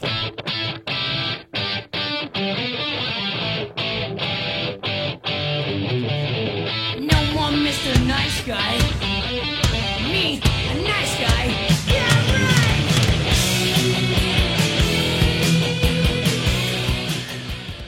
Hello, me. Meet the real me. Dude, have you ever seen the... So I know you know that I'm a big Alice in Chains fan, but have you ever seen the video of Lane Staley making fun of Dave Mustaine? No. It's super quick. It's from some like MTV thing. They had played some concert together, and this dude's interviewing somebody else in Alice in Chains, and he's like, "Oh, and Lane has something to say," and he holds the thing over to Lane, and Lane just goes, "Watch him become a god." Yeah, and it's I don't know. It's just really funny. For as awesome as Dave Mustaine's guitar playing is, he was. I don't know. Like I like his vocals, but they're so cheesy. Sometimes, they're so fucking sometimes weird. it is, but then like sometimes it's like he leans into the Mustainity of it. You know what I'm saying? Yeah. Dave Mustaine is the most Dave totally Mustaine fine, but guy. yeah, then he has songs where he goes, "Watch him become a god." Yeah. I don't know. Megadeth rules though. Like I still like Megadeth. I mean, there's a reason that my by far my favorite Metallica album is "Kill 'Em All." Yeah. It's because So mistake. 53 is all about shock and awe. Caesar burns villages. He lets his men loose on civilians. They rape and pillage. And he, of course, continues to justify this with his usual deft diplomatic approach. But to the Gauls on the ground, it's pretty clear that there's no dignity or honor or decency to any of this. It's just wanton slaughter. He crushes the Senones and the Menapii tribes, utilizing tactics generally spurned by the Romans, like surprise attacks and guerrilla warfare and feint retreats, sabotage, all kinds of shit. He's fighting dirty at this point. And he caught wind that Germanic tribes had made alliances with several Gallic tribes, so he actually briefly crosses back over into Germania and burns a bunch more villages over there. But he doesn't stick around because he's still afraid of the Suebi, so he comes back, and he keeps that short. Caesar basically demolishes northern Gaul in 53. Like, everything Belgica, Armorica, North, it's toast. And while he had always been brutal, this is nothing like anyone had ever seen. And while his goal had been total pacification, and he leaves garrisons behind to ensure that, nobody in these regions rises up again, the utter ferocity of this terror campaign ends up having sort of the opposite effect.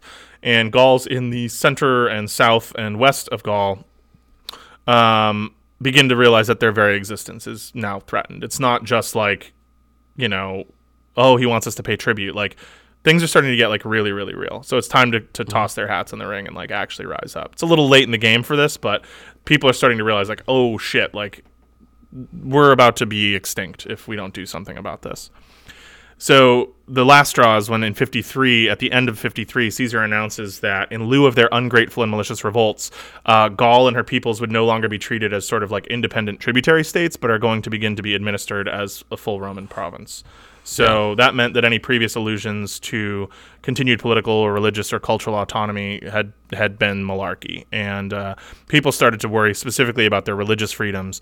And apparently their religious heartland is sort of the land between the Loire and the Seine river valleys.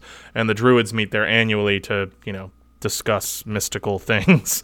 And the funny part about that is that would be the last thing that you would ever need to worry about as a person conquered by Rome.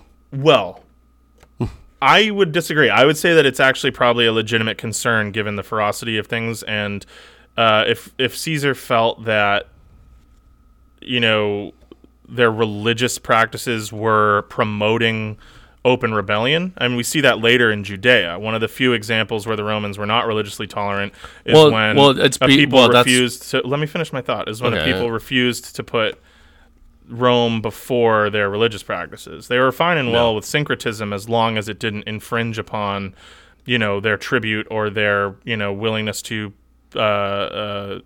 give fealty to the emperor, things like that. But religious tolerance wasn't necessarily like something that they valued so much as it was something that they didn't bother with. You know what I mean? Yeah, no, God was above Rome for the Jews, which is why that happened. But I mean, you would see no problem after this of, Druidic or Celtic religions being incorporated into the Roman Empire. So that kind of means that, yes, that they shouldn't have been worried about that.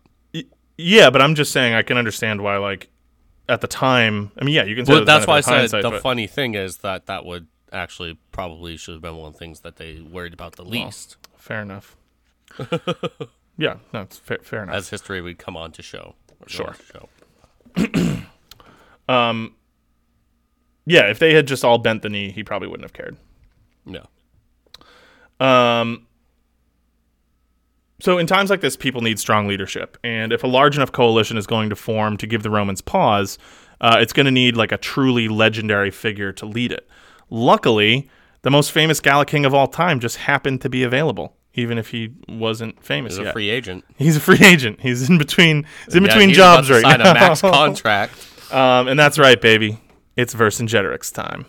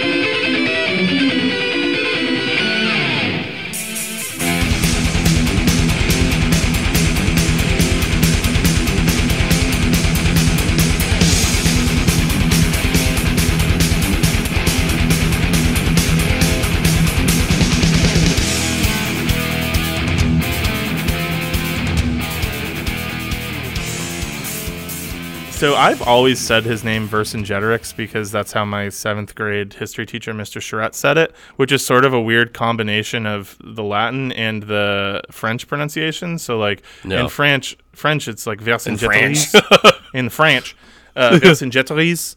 So that's how he always actually said Vercingetorix. That's how he called him. But the Z? The Latin he would be Vercingetorix. So, I don't know. I'm going to say Vercingetorix. Well, I mean, anglicized Latin, it would still be Vercingetorix. Yeah. So, I think that's how I'm just going to say it. That's how Vercingetorix is how I end up saying it. Everybody knows him as Vercingetorix, so. He's pretty famous. Yeah. He was in 52 BCE. He's 30 years old, and he's the newly minted leader of the Arverni tribe, centered on the Oppidum of Gergovia. Now, an Oppidum is just the Latin term for Celtic like hill forts and the surrounding towns or cities. That was obviously a Latin word. So through this, I call them Oppidum and hill forts. It's the same thing. Having just seized control of the tribe from his uncle, who feared opposing Rome and worried the young Vercingetorix would get the Arverni tangled up in a war, he sets out to form a coalition to oppose the Romans and to get the Arverni tangled up in a war. And maybe save Gaul in the process. So Caesar had returned to Rome following his terror campaign in 53 BCE to deal with the unrest and rioting that erupted in the city after the death of the populist agitator Publius Clodius Pulcher, he's really interesting. And we could do a whole episode on the populists. And what were the two brothers also? There's Pulcher and there's the two brothers that everybody fucking hated. Whatever, it doesn't matter. Like what, like way earlier? They were I'm talking the Gracchi? Yeah, the Gracchi. Are you talking about the Gracchi? That was like I know that 70 was years before. That was like this, 70 years earlier, but like there's a trend, and I think that the rise of the populists is just an interesting. Yeah, the Gracchi were kind of like proto-populares because I think the Gracchi brothers really heavily informed Pulcher and his whole vibe. And then actually, I mean, the triumvirate too. And Pulcher had a really interesting relationship to the triumvirate that started really positive and towards the end was really bad, and they might have helped have him killed. Anyway, we're not going to go into it here. We're already well over an hour, but it's and history repeating itself. Yeah, and history repeating itself, I guess, just to tie this into some of the other episodes that we've done. The Gracchi tried to institute land reform. And generally speaking, that's a good way to get yourself killed throughout history, so. Yeah, that shit's too commie. Yeah. Rich folks want their land. Yeah. So Vercingetorix seized the opportunity of Caesar's absence to send out word to all of his neighbors that the time is now to unite and strike at the Romans. And folks did flock to him. Not everybody, but a lot of folks did sort of flock to him. And he ends up putting together a pretty big fighting force. And honestly, modern estimates say that he probably at his height had about 80,000 fighting men at his disposal, which is actually a really big army. Like, Caesar likes to claim that pretty much every army he fights is that big, and they're not. They just couldn't be. But Vercingetorix likely had a pretty massive fucking fighting force that could actually have given Caesar a real run for their money. And they do, very briefly, for like 9 months. And this is the biggest rebellion ever against Caesar. It's like less than 1 year of the campaign. But I digress. Yeah. So picture like the Mel Gibson, William Wallace narrative from Braveheart, which is actually kind of stylistically more themed on this period than on the actual like way that Scottish people would have looked and dressed and acted. And you kind of have the basic idea. Vercingetorix was really ruthless though, and he quickly whipped his growing army into shape. So whenever somebody pledged loyalty to him, he would take their men, and then he would force them to give him like hostages, like their sons or whatever, and he would hold them hostage and be like, okay, no going back on our deal now, and he would like force people to stay allied to him. Yeah, because he realizes like it's kind of now or never, and so he's a pretty brutal figure. I do the same thing in Crusader Kings. Yep. Yeah, you have to. And then you eat their children because you have the cannibal trait. I ransom children a lot. I don't keep them. Oh yeah, get fucking Make rich. Big money. Fuck, dude. Dude, it's so funny. I got so good at Crusader those Kings. Like babies. the amount of time I spent playing it. Like at first, that game seemed so like just beyond me. And yeah, but then you learn how to gank shit. I fucking crush Crusader Kings now. That game fucking rules. I have so many hours in Crusader Kings. I have about 1,000 between the two. Yeah, I'm way low. I never played 2, but I have a lot in Crusader Kings 3. I probably have. I mean, I must have over 100 at least. I must. To me, 3? that's a lot of hours. Yeah. I would guess you have like 500. And I want you to 500? check right now. Yeah. You want? No. How do I check? I can't boot the game up while I'm doing this. That's like No, you don't have to do that. Just check Steam. Steam. Steam logged your hours. I did not know this. No, but like I don't know. You know I don't know how to work computers, man. Steam just All right, displays Steam library, Crusader It should Kings say- 3. it. Right Oh yeah, at the front, bro. 551 hours. Ooh! Damn. Hell yeah! Damn, Look at that Damn, shit, bro. dude.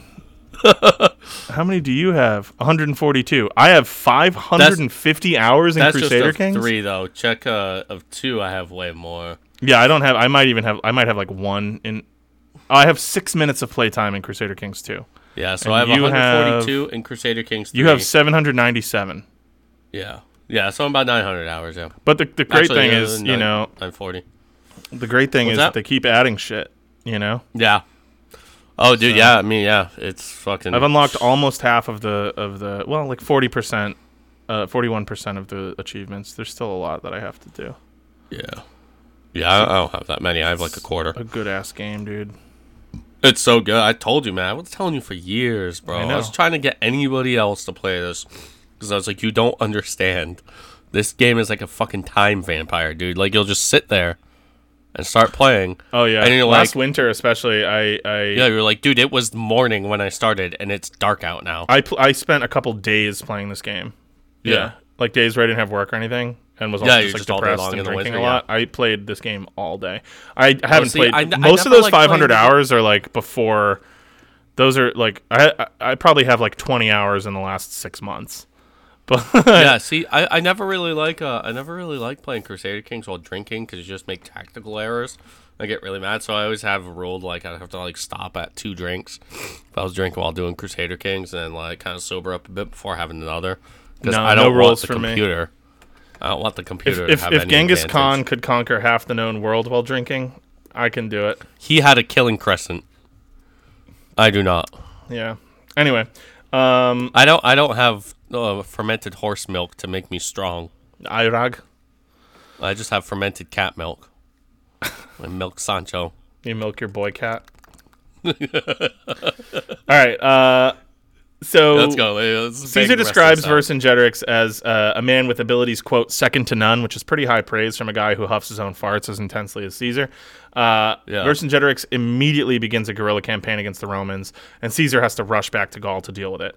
The Gallic leader was smart. He avoided a pitched battle. He realized the vital importance of Roman supply chains, and so instead of trying to meet them head on or conquer forts, he just starts like picking away at foraging parties, raiding supply chains, and then he also famously engages in one of the first known like scorched earth campaigns against his own countryside. So he would rather burn Gallic towns and fields that he passed than let the Romans have them. And this might seem harsh. I mean, he's hurting his own people, but he intends to starve the Roman legions and get them nice and weak, so that when he finally attacks them, they're easy to beat. Yeah. Eventually, he makes camp near the city of Avaricum, and when Caesar hears of this, he makes for the city, assuming that Vercingetorix will be harbored there. But the Gallic king actually fled before their arrival. The Romans don't realize this, and they end up spending 25 days besieging the city, finally storming it, and then in their frustration, because it sucks besieging a city for 25 days, they massacre almost the entire population. Yeah, the only thing lamer than getting besieged for 25 days is besieging for 25 days. Yeah. And then they realize he's not there. He'd actually retreated back to his home in the hill fort of Gergovia. And Caesar rushes to catch him, abandoning his baggage train and some of his men in his haste to catch up to him, which is a mistake. One of the biggest tactical errors that Caesar makes in this entire campaign. Gergovia was situated on a high plateau overlooking the countryside, and it was super defensible. And while Caesar's men began to besiege it, he quickly realized that without a direct assault, Vercingetorix would quickly starve him out. So they plan a night assault, which was disrupted when some of the Romans' Gallic allies betrayed them, and fighting broke out beneath the hill fort. Vercingetorix, awakened by the sound of fighting, quickly musters his men, and he personally leads a glorious Gandalf at Helm's Deep-style cavalry charge down into the Roman ranks, and he fucking smashes them. Massive W for the Gauls. Everyone's happy. Vercingetorix is riding high. This hasn't happened in the span of this entire thing. There have been very few victories. Caesar frames this as more of a tactical retreat, but this is the closest you get to him admitting that he just got smoked. So he pulls away, and Vercingetorix, his ranks swelling with new recruits after this stunning victory, begins his pursuit. And this is actually one of the only times we really kind of see Caesar on the run. So Vercingetorix, he takes his cavalry, which is the large bulk of his forces, in pursuit, and he fights Caesar in a pitched battle at Vingian, and he gets fucking beat pretty bad. And this shouldn't be unexpected to us, but it was to Vercingetorix. He felt that he had proven himself to be Caesar's superior at Gergovia. But that was a pretty tough call to make, because in a pitched battle, a Roman legion of the late Republican period is pretty unstoppable. And a surprise cavalry charge downhill into like a force that's already in a fight is a lot different than like a set conflict on an open field, which is just like what the Romans do better than anybody on earth at this point. Yeah, your ass is about to get testudoed. Yeah, they did. He actually talks about that. He talks about the tortoise formation and all that shit, and they mop up the Gauls pretty good in this fight. But some people claim that this was tactical, because Vercingetorix then withdraws to the nearby hill fort of Alesia, which is a really heavily fortified oppidum of the neighboring, I forget what tribe, and I didn't write it here, but whatever, Alesia. Yeah. His plan was to allow Caesar to begin besieging the city, and then to have reinforcements arrive, and they would trap the Romans in a pincer attack. But when the Romans arrived, he was stunned to realize, because he has not yet been subjected to the full force of a Roman siege. When Caesar was attacking Gergovia, remember, he left his baggage trains behind. Yeah, he didn't have his full forces. Now he's got everything. He's regrouped. He's got all of his guys, and he's going to sit and do a full-scale Roman siege, which is a pretty intricate and miraculous and horrifying thing to perceive. So very quickly, Caesar has surrounded the entire city in a series of moats, a series of barricades, spike pits, spiked walls, really just everything you can possibly imagine to prevent the people in the city from leaving. They've sort of chopped every tree down in the surrounding area, and they've hemmed the entire city of Alesia in with this, siege works. And they're setting to work building siege weapons and ladders and towers, and they're going to storm the city after they've started. And I would imagine by cutting down all the trees and stuff like that, you get a really good view of how fucked you are in that city. You do. The Romans are just showing you all the things that they're about to do to you. Yep. And all you can do is sit there and go, fuck. This is going to be nasty. Yeah. This will be a bad year. So things feel a little more urgent than his original plan called for. And so this is where Vercingetorix meets his downfall, and where Caesar really lives up to his reputation. So we talked at the start of the episode, Evan mentioned Crassus buying his way into command and just getting smacked by the Parthians. Now, Julius Caesar, we talk a lot in this series about, how he likes a slam dunk, how he doesn't like, even odds, things like that. And that's all true, right? That being said, he actually is a tactical genius. And you'll see a lot more of that when he just completely dominates a series of wars against other Romans who have the same technology and the same tactics and the same equipment. And he goes up against the other greatest general on earth, and he just fucking mops the floor with them. Yeah. And, he's fighting Greeks, he's fighting in Egypt. Julius Caesar actually is... He is that guy. So while this campaign is him, it's like watching, Michael Jordan play a bunch of high school kids. He could also go the distance, and he will show that. And I think I would like to at some point do more episodes about the Roman Civil War. But that might be something that you and I tackle together, because that would be a really cool thing to both do. Yeah. But you're about to see Julius Caesar eventually get checkmated, and then fucking somehow pull out a W. You mean right here?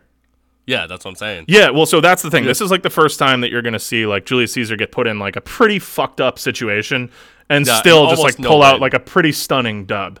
So just a shocking move that it's literally just like nobody would ever think. You have to be your back against the fucking wall to think, let's build another one. Yeah, right. So that's what he does. So Vercingetorix did send for reinforcements as planned, and so Caesar realizes this. He knows that there's enemies coming from behind him, even as he has to sit here and siege this city. So he does what Evan was just sort of alluding to, which is fucking nuts, but proved to be a brilliant tactical move. he builds a second set of fucking siege entrapments around himself facing outward. So he's not only built walls around the city, he's also now built walls and ditches and spike pits around the outside of his army facing outward. So he's literally trapped himself between two siege embankments. Yeah. And he's just sandwiched in. So he's now preparing himself to fight siege warfare on two fronts. He is sieging a city and then Preparing besieging to be himself by besieged. another army. Right. Yeah. So it's crazy. It's a wildly bold move. He could end up trapped and starved and lose. between And two then walls. we would remember this as the folly of Julius Caesar. Yeah. Instead, this has gone down in history as like one of the most brilliant tactical decisions of all time because it works spectacularly. So Yeah. as this is all unfolding, Vercingetorix is realizing he's got 80,000 men, fighting men, inside Alesia, on top of a civilian population of men, women, children, whatever. And I've mentioned before that Vercingetorix, as a product of his time, is a pretty hard man and is willing to make tough calls to try to get Caesar out of Gaul, which, frankly, probably the right thing to do. And so realizing that he can't last nearly as long with all these, civilian mouths to feed, he pulls one of the most famous moves of this entire war and definitely this battle. He's obviously heard of Roman civility, quote unquote. And so he expels the entire civilian population, basically anyone who can't hold a sword, from Alesia. And his hope is that the Romans will pity them and take them into their camp. So he'll save his people, and then the Romans will be expending their supply chain and their food to keep these people alive out of pity and whatever. So he'll weaken the Romans and he won't have to feed these people. And I don't think he was prepared for Caesar to see them and be like, what? Nah, no fucking way. Let them starve. Which is exactly what Caesar I'm not here to does. feed Gauls. Yeah, I'm here to fucking dominate kill them. 'em. Like, So, yeah, Caesar basically sees this and he goes, that's a weird thing you just did. Oh, well. And so now Vercingetorix has to sit in his city and listen to the wails and cries of anguish of starving women and children, knowing that he has just condemned them to die a horrible death, and also that his own people are still slowly starving within the walls. And Caesar's just watching like, yeah, tough call, man. I wouldn't have done that, but don't know why you did that, Vercingetorix. don't know why you did that. I know feed. Feed. I've got food for the Roman. Yeah. I know feed. I don't feed. Okay. Hey, what kind of guy are you, Vercingetorix? Yeah, he sees Vercingetorix do that. Yeah. Hey, what kind of guy you are? Huh? You like that, huh? You like listening to How these come you are people die? nude? Yeah. I am a businessman. This is a I public travel frequently siege. and often. Yeah. This is a public siege. So meanwhile, Caesar has his own concerns, namely that once reinforcements arrive, he's going to have to basically act immediately because his own supplies are limited, and he's also cut off his own escape route by fortifying himself in. No, those reinforcements eventually do arrive, and at this point, luckily for Caesar, Vercingetorix has basically run out of food, and so they signal the reinforcements, and they just attack. They do a pincer attack. They sally forth from the city, and they breach Caesar's defenses externally. And so Caesar's now being attacked on both sides. He does receive reinforcements from Mark Antony and another guy named Gaius Trebonius, Marcus both Antonius. stationed at nearby forts.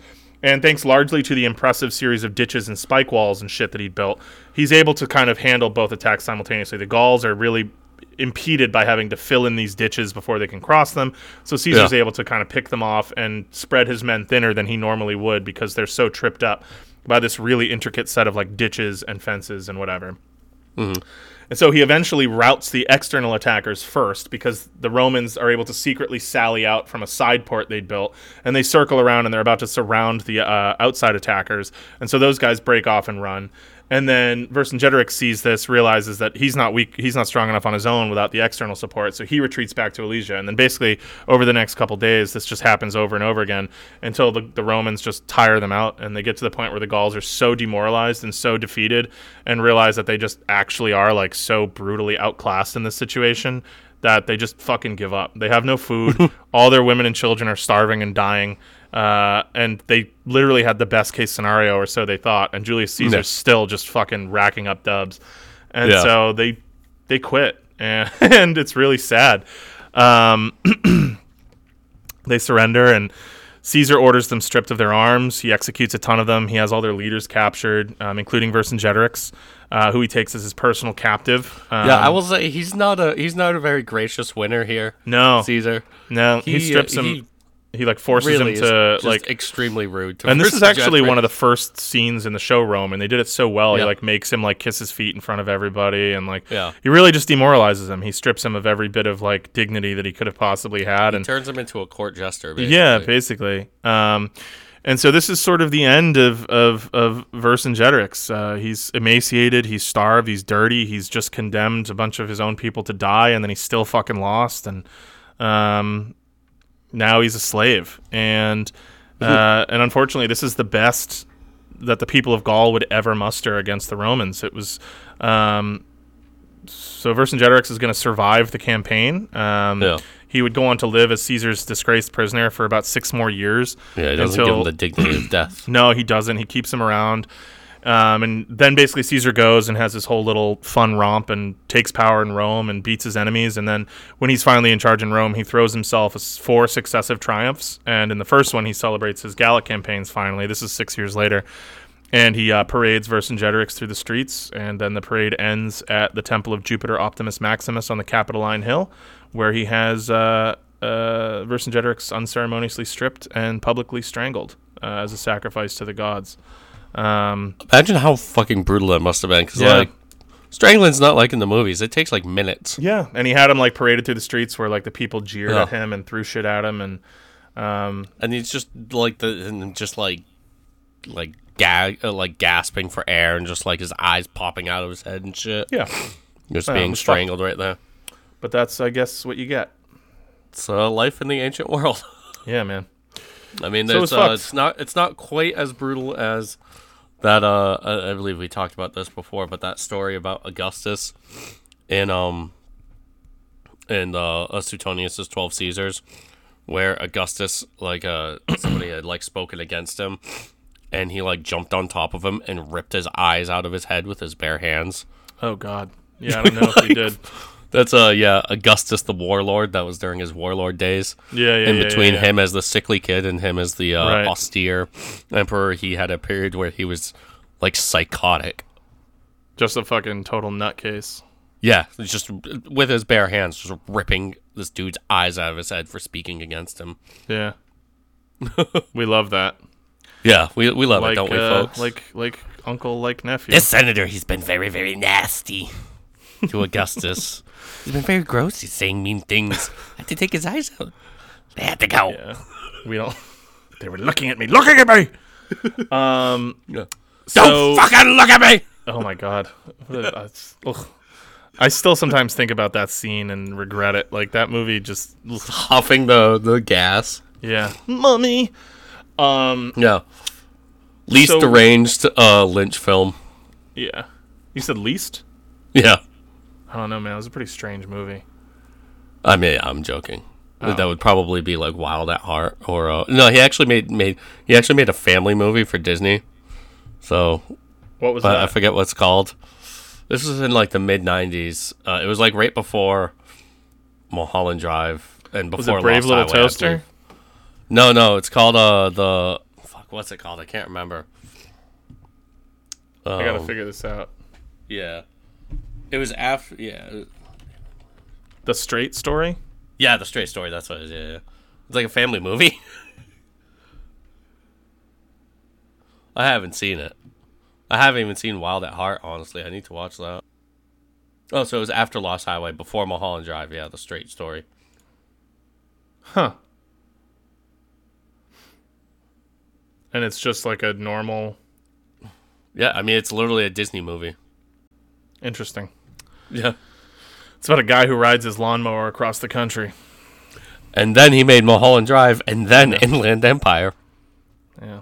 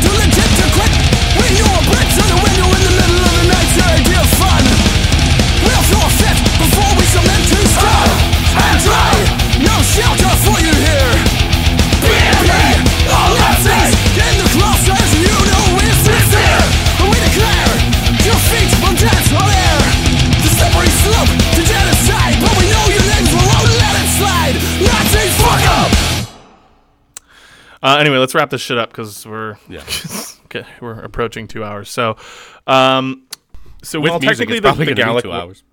Well, technically, the Gallic Wars lasted through 50 BCE. There are still a few kind of holdout rebellious tribes after the insane win at Alesia. The remainder of the campaign isn't really something that I feel like we need to go deeply into, partly because the last act of the book is written not by Caesar but by Aulus Hirtius, and I don't know, it's just it's different. It reads differently, and it's also pretty clearly an epilogue. It kind of feels like a post-credits scene, and he really, shot his wad at Alesia. Yeah, Alesia is definitely the climax of the story. The rest is just pillow talk. I encourage you guys to look into it if you want, but we've already gone long enough, and I don't need to tack on another 20 minutes to talk about just after his big win, how he just went around and kicked them in the balls a bunch, which is really what it was. I mean, he was just going back around and just back to how the war started, just picking people off and separating them and making it look easy, which it unfortunately kind of was at this point. The fact of the matter is, the rest of the tribes, the bulk of the Gallic tribes at this point, are so utterly demoralized and so painfully aware of their military inadequacy in the face of Roman ingenuity and brutality that the bulk of uprisings actually just sort of stop. And it's pretty sad, but Gaul very quickly becomes Romanized, and in a century, the entire landscape of the region, the cultural, religious, political landscapes, would kind of hardly be recognizable. And the Gallic languages and religious practices would be sort of supplanted by or integrated into the Latin and the Roman pantheon. Young Gallic boys would join the legions, and many Gauls would be granted citizenship. The days of the, quote, hairy Gauls are over. Julius Caesar had come, he had seen, and he had conquered. The revolt of Ambiorix and the unification of the tribes under Vercingetorix had simply come too late in the game to make any kind of real difference. And outside of providing Caesar with some useful fodder to kind of pad out his already impressive autobiographical propaganda account, they didn't really do much else. So Gaul had been a useful springboard, but he now has bigger fish to fry. You see, because there are whispers back at home about Caesar's intent to become king, to march his armies to Rome, to seize power like the Tarquins of old.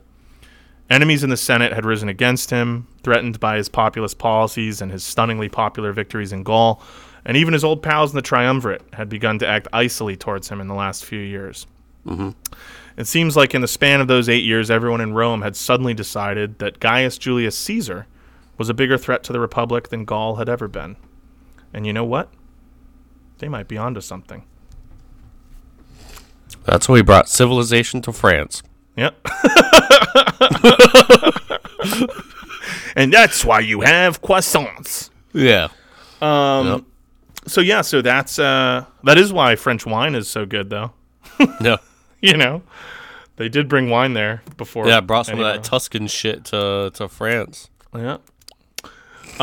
So that's it. That's my that's part 3 of my series on the Gallic Wars. Thank you guys for bearing with me. I know part 1 was forever ago, but hopefully between part 2 and part 3, you guys feel vindicated, because I know it was a lot of content, and we got through it. Yes. So here we are. Yep. Anything else you want to add? Do you want to tack on to the end here, big guy? I would like to encourage all of our listeners to listen to friend of the pod, Jimmy Fallon Gong's current series with Dr. Wendy Painting, author of the magnum opus, or her magnum opus, on the Oklahoma City bombing. It's in total, it's going to be an 11-part series that he recorded the interview in a 9-hour and then 11-hour segments. The two of them podcasted for that long. Yeah. Yeah, I was talking to him today about it, and he was saying that he doesn't think that he'll ever beat those records of his for continuous podcasting. I mean, I bet there's a lot of people that will never beat that. Yeah. But so the first 5 I'm going to say it right now. We're never doing that shit. Yeah, no. I mean, Fuck the longest that. we've done is 2.5, 3 hours. Yeah, so. we went close to 3 when we talked to we did almost 3 when we talked to Jimmy. That was a blast, though. I mean, 3 hours with Jimmy is pretty fucking easy. He's a pretty cool guy to talk to, and he's so smart. Yeah. And then we did the JFK episode. That was pretty just long. because Patrick was half an hour late. We ended up podcasting for close to 3 hours then. That's true. Yeah. And then honestly, Aztecs 3 was pretty fucking long. That's Yeah, that over was 2, over I 2 think, hours. at the end. Yeah. So So anyway, the series right now, the first 5 episodes, which I believe are the first, just the 9-hour interview part 1, divided into 5 episodes, is out right now for premium subscribers, and I've finished the first 4 parts of that, and it's like the best podcasting I've ever heard. Like the two of them. Over time, he's gotten so good at it. It's really like he's just one of the best doing it, and maintaining like editorial integrity at the same time. Like, you know what I mean? For somebody who's kind of basically doing it on his own and doing it on, you know, whatever the fuck he wants without like sacrificing. I mean, I don't want to. He kind of tongue in cheek calls himself the hardest working man in podcasting, but it's like pretty true, at least from the people. He certainly has a capacity for research and production. That's unbelievable, considering I think he's just a normal guy secretly, like with a job and shit. So he's got that out, and so Wendy, you know, she wrote it's called Aberration in the Heartland of the Real: The Secret Lives of Timothy McVeigh, which is pretty much just all about Timothy McVeigh. She spent like 10 years writing the book. It began as her dissertation and grew into like the truly massive fucking book. I have my copy back there. I haven't started it yet, but this is really making me chomp at the bit, and I have to like hold myself back because I have other episodes to do. Hell yeah. And there's only so many books I can read at once, but it's out, the first 5 parts for premium subscribers, and then I believe it's this weekend he will drop, or maybe early next week. Early next week he'll drop the those 5 parts for non-premium subscribers. But I mean, it's very good, some of the best value out there that you can spend, you know, a few bucks a month on. So I would recommend being a premium subscriber. Yeah, and I think He's next one of the month, few people that I subscribe to. Yeah, You know? same. Because since we started doing the show, my ingestion of podcasts has definitely diminished, plummeted, and he's one of the few that I routinely still listen to. I haven't heard any of this series yet, but you got, dude. Yeah, I like. He gets my money. Yeah. When he dropped that, I just like, you know, it was pretty nice out on Monday, so I just went for like a long walk around New Bedford, listening to the beginning of it, and I just couldn't stop. So I was like, you know, as I was making dinner, I was listening to it, then sat down to eat dinner. I didn't even like put on TV, nothing, just kept listening to it. Listened to some of it while I was grocery shopping today. Can't really stop listening to it. It's amazing, so I highly recommend you listen to that. Speaking of grocery shopping, I need to do a brief aside just to describe to somebody in the world how fucking frustrated I am. So I was finishing this episode today, and I also was doing a bunch of laundry, and I was doing a bunch of stuff. I've been getting really back into guitar, so I was practicing that, and I was like, you know what? Like, I'm going to indulge in Instacart today. I'm going to have my groceries delivered to just cross one thing off so I don't have to worry about it. Did it go back to the last place I did the last time? No. So last time I got Instacart, I accidentally had it delivered to a girl's house that I like was no longer talking to. And then I had to call her and be like, I'm going to get my groceries. And then, of course, it turned into, like, you know, whatever. Yeah, you know what happens, yep. Yeah. Got sucked back in there for a hot second. Got sucked back in and sucked back off. But, so, anyway, so it got delivered to my house, but I had ordered an 8-ounce bag of carrots. I was making a bolognese, and so I needed to do a mirepoix, and I also I'll use carrots when I make, like, my smoothies in the morning and stuff, but 8 ounces is, like, good. I mean, that's going to be, like, 5 or 6 good-sized carrots. And it's my own fault for not paying attention, but when I got my order, she had replaced my 8-ounce bag with an 80-ounce bag, which is 5 pounds of carrots. And so now I don't even have room in my fridge for that, dog. I have so many fucking carrots now, and I'm just mad about it. And so then I called Wegmans, and I was like, hey, like, I ordered through Instacart, but at this point I was just like, well, fuck it. I guess I'm going to the store. Like, I'm just going to return these. I don't need 5 pounds of carrots. So I called Instacart, and I was like, I called Wegmans. I was like, hey, I got an Instacart order, but I'd like to exchange it because I don't need this many carrots. And the guy was like, well, I'll just keep it. They'll just refund you. And I was like, yeah, but you don't understand. Like, I got nowhere to keep these carrots. They're just going to go bad. And he goes, well, if you bring it to us, we're just going to throw it away here. So, you know, get the refund and use what you need. Once it's in your house, you and can't I was like, really, but what the fuck? Like, I guess so. You're like breathing on it and shit. You can't really put it back. I know, but like, I'm just mad. So now I have all these carrots, and I have some friends that have a farm. I'm gonna see if they'll take the carrots, but If I lived closer, I would take some of them. No, I told my roommates to take them, but it's like, how many carrots can you have? Like the whole house is gonna be fucking constipated and have stomach distortion. but you'll have very good night vision. All of you. I guess so. Anyway, sorry. There's no reason to add that on and make this a 2-hour episode officially, but Yeah. I got an episode of Star Trek Voyager to finish before I go to bed. So. yeah, I'm gonna go play some Castlevania Symphony of the Night.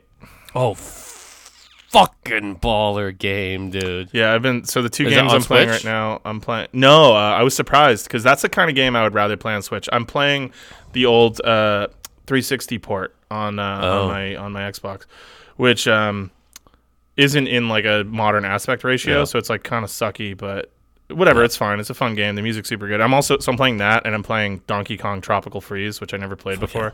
That game is one of the best games I've ever played in my life. The music alone in Donkey Kong Country Tropical Freeze, it's like I can't even fucking describe how good it is to you. And there are so many levels where you realize, like, you're like halfway through the level and you realize that like the elements of the level are moving to the beat, and like you're like, fuck, the whole game is part of the. It's all, dude. It's unbelievable. And then you'll do a minecart level, and you'll want to throw your controller through your fucking screen. Like, always, mine. Yeah. I was playing Dwarf Fortress. That's a fun game. Is it? But it hadn't gotten really fucked up for me yet. I put like 7 hours into it, and nothing like all that crazy happened. I feel like I need to like watch some YouTube videos in order to like kind of better like just figure out some of the mechanics. But talk about fucking awesome music in the game. The new Steam version of Dwarf Fortress has amazing music. All right, maybe I'll check that out instead, because I saw you send that screenshot. Yeah, if you're into like, it's kind of like a, basically, I mean, you're just building up a fortress. So if you're like cool with games like that, but I know I've seen like things like crazy shit happens like right after winter. I was reading a story. Somebody had this huge like vast sprawling like complex, and then like some of the dwarfs started like fighting drunkenly and like killing like each other and like children, and then the Minotaur just comes storming out of the mountains and just like eviscerates literally everybody there, and then the game ended. Wow. And I'll have to check it out. That sounds really fun. All right. We love you all dearly. Thank you as always. Word of mouth. 2023 is going to be a great year. Please tell your friends about us, and we hope that you all have a fucking killer 2023 and that you had a good 2022. And thanks for hanging around with us. And we'll, I think we're aiming for a sweet spot between our first year's output and our second year's output. I think we want like 10 more episodes, 15 more episodes, something like that. Yep. So hopefully we can keep up with that, and you'll hear from us soon. All right. Peace. Bye.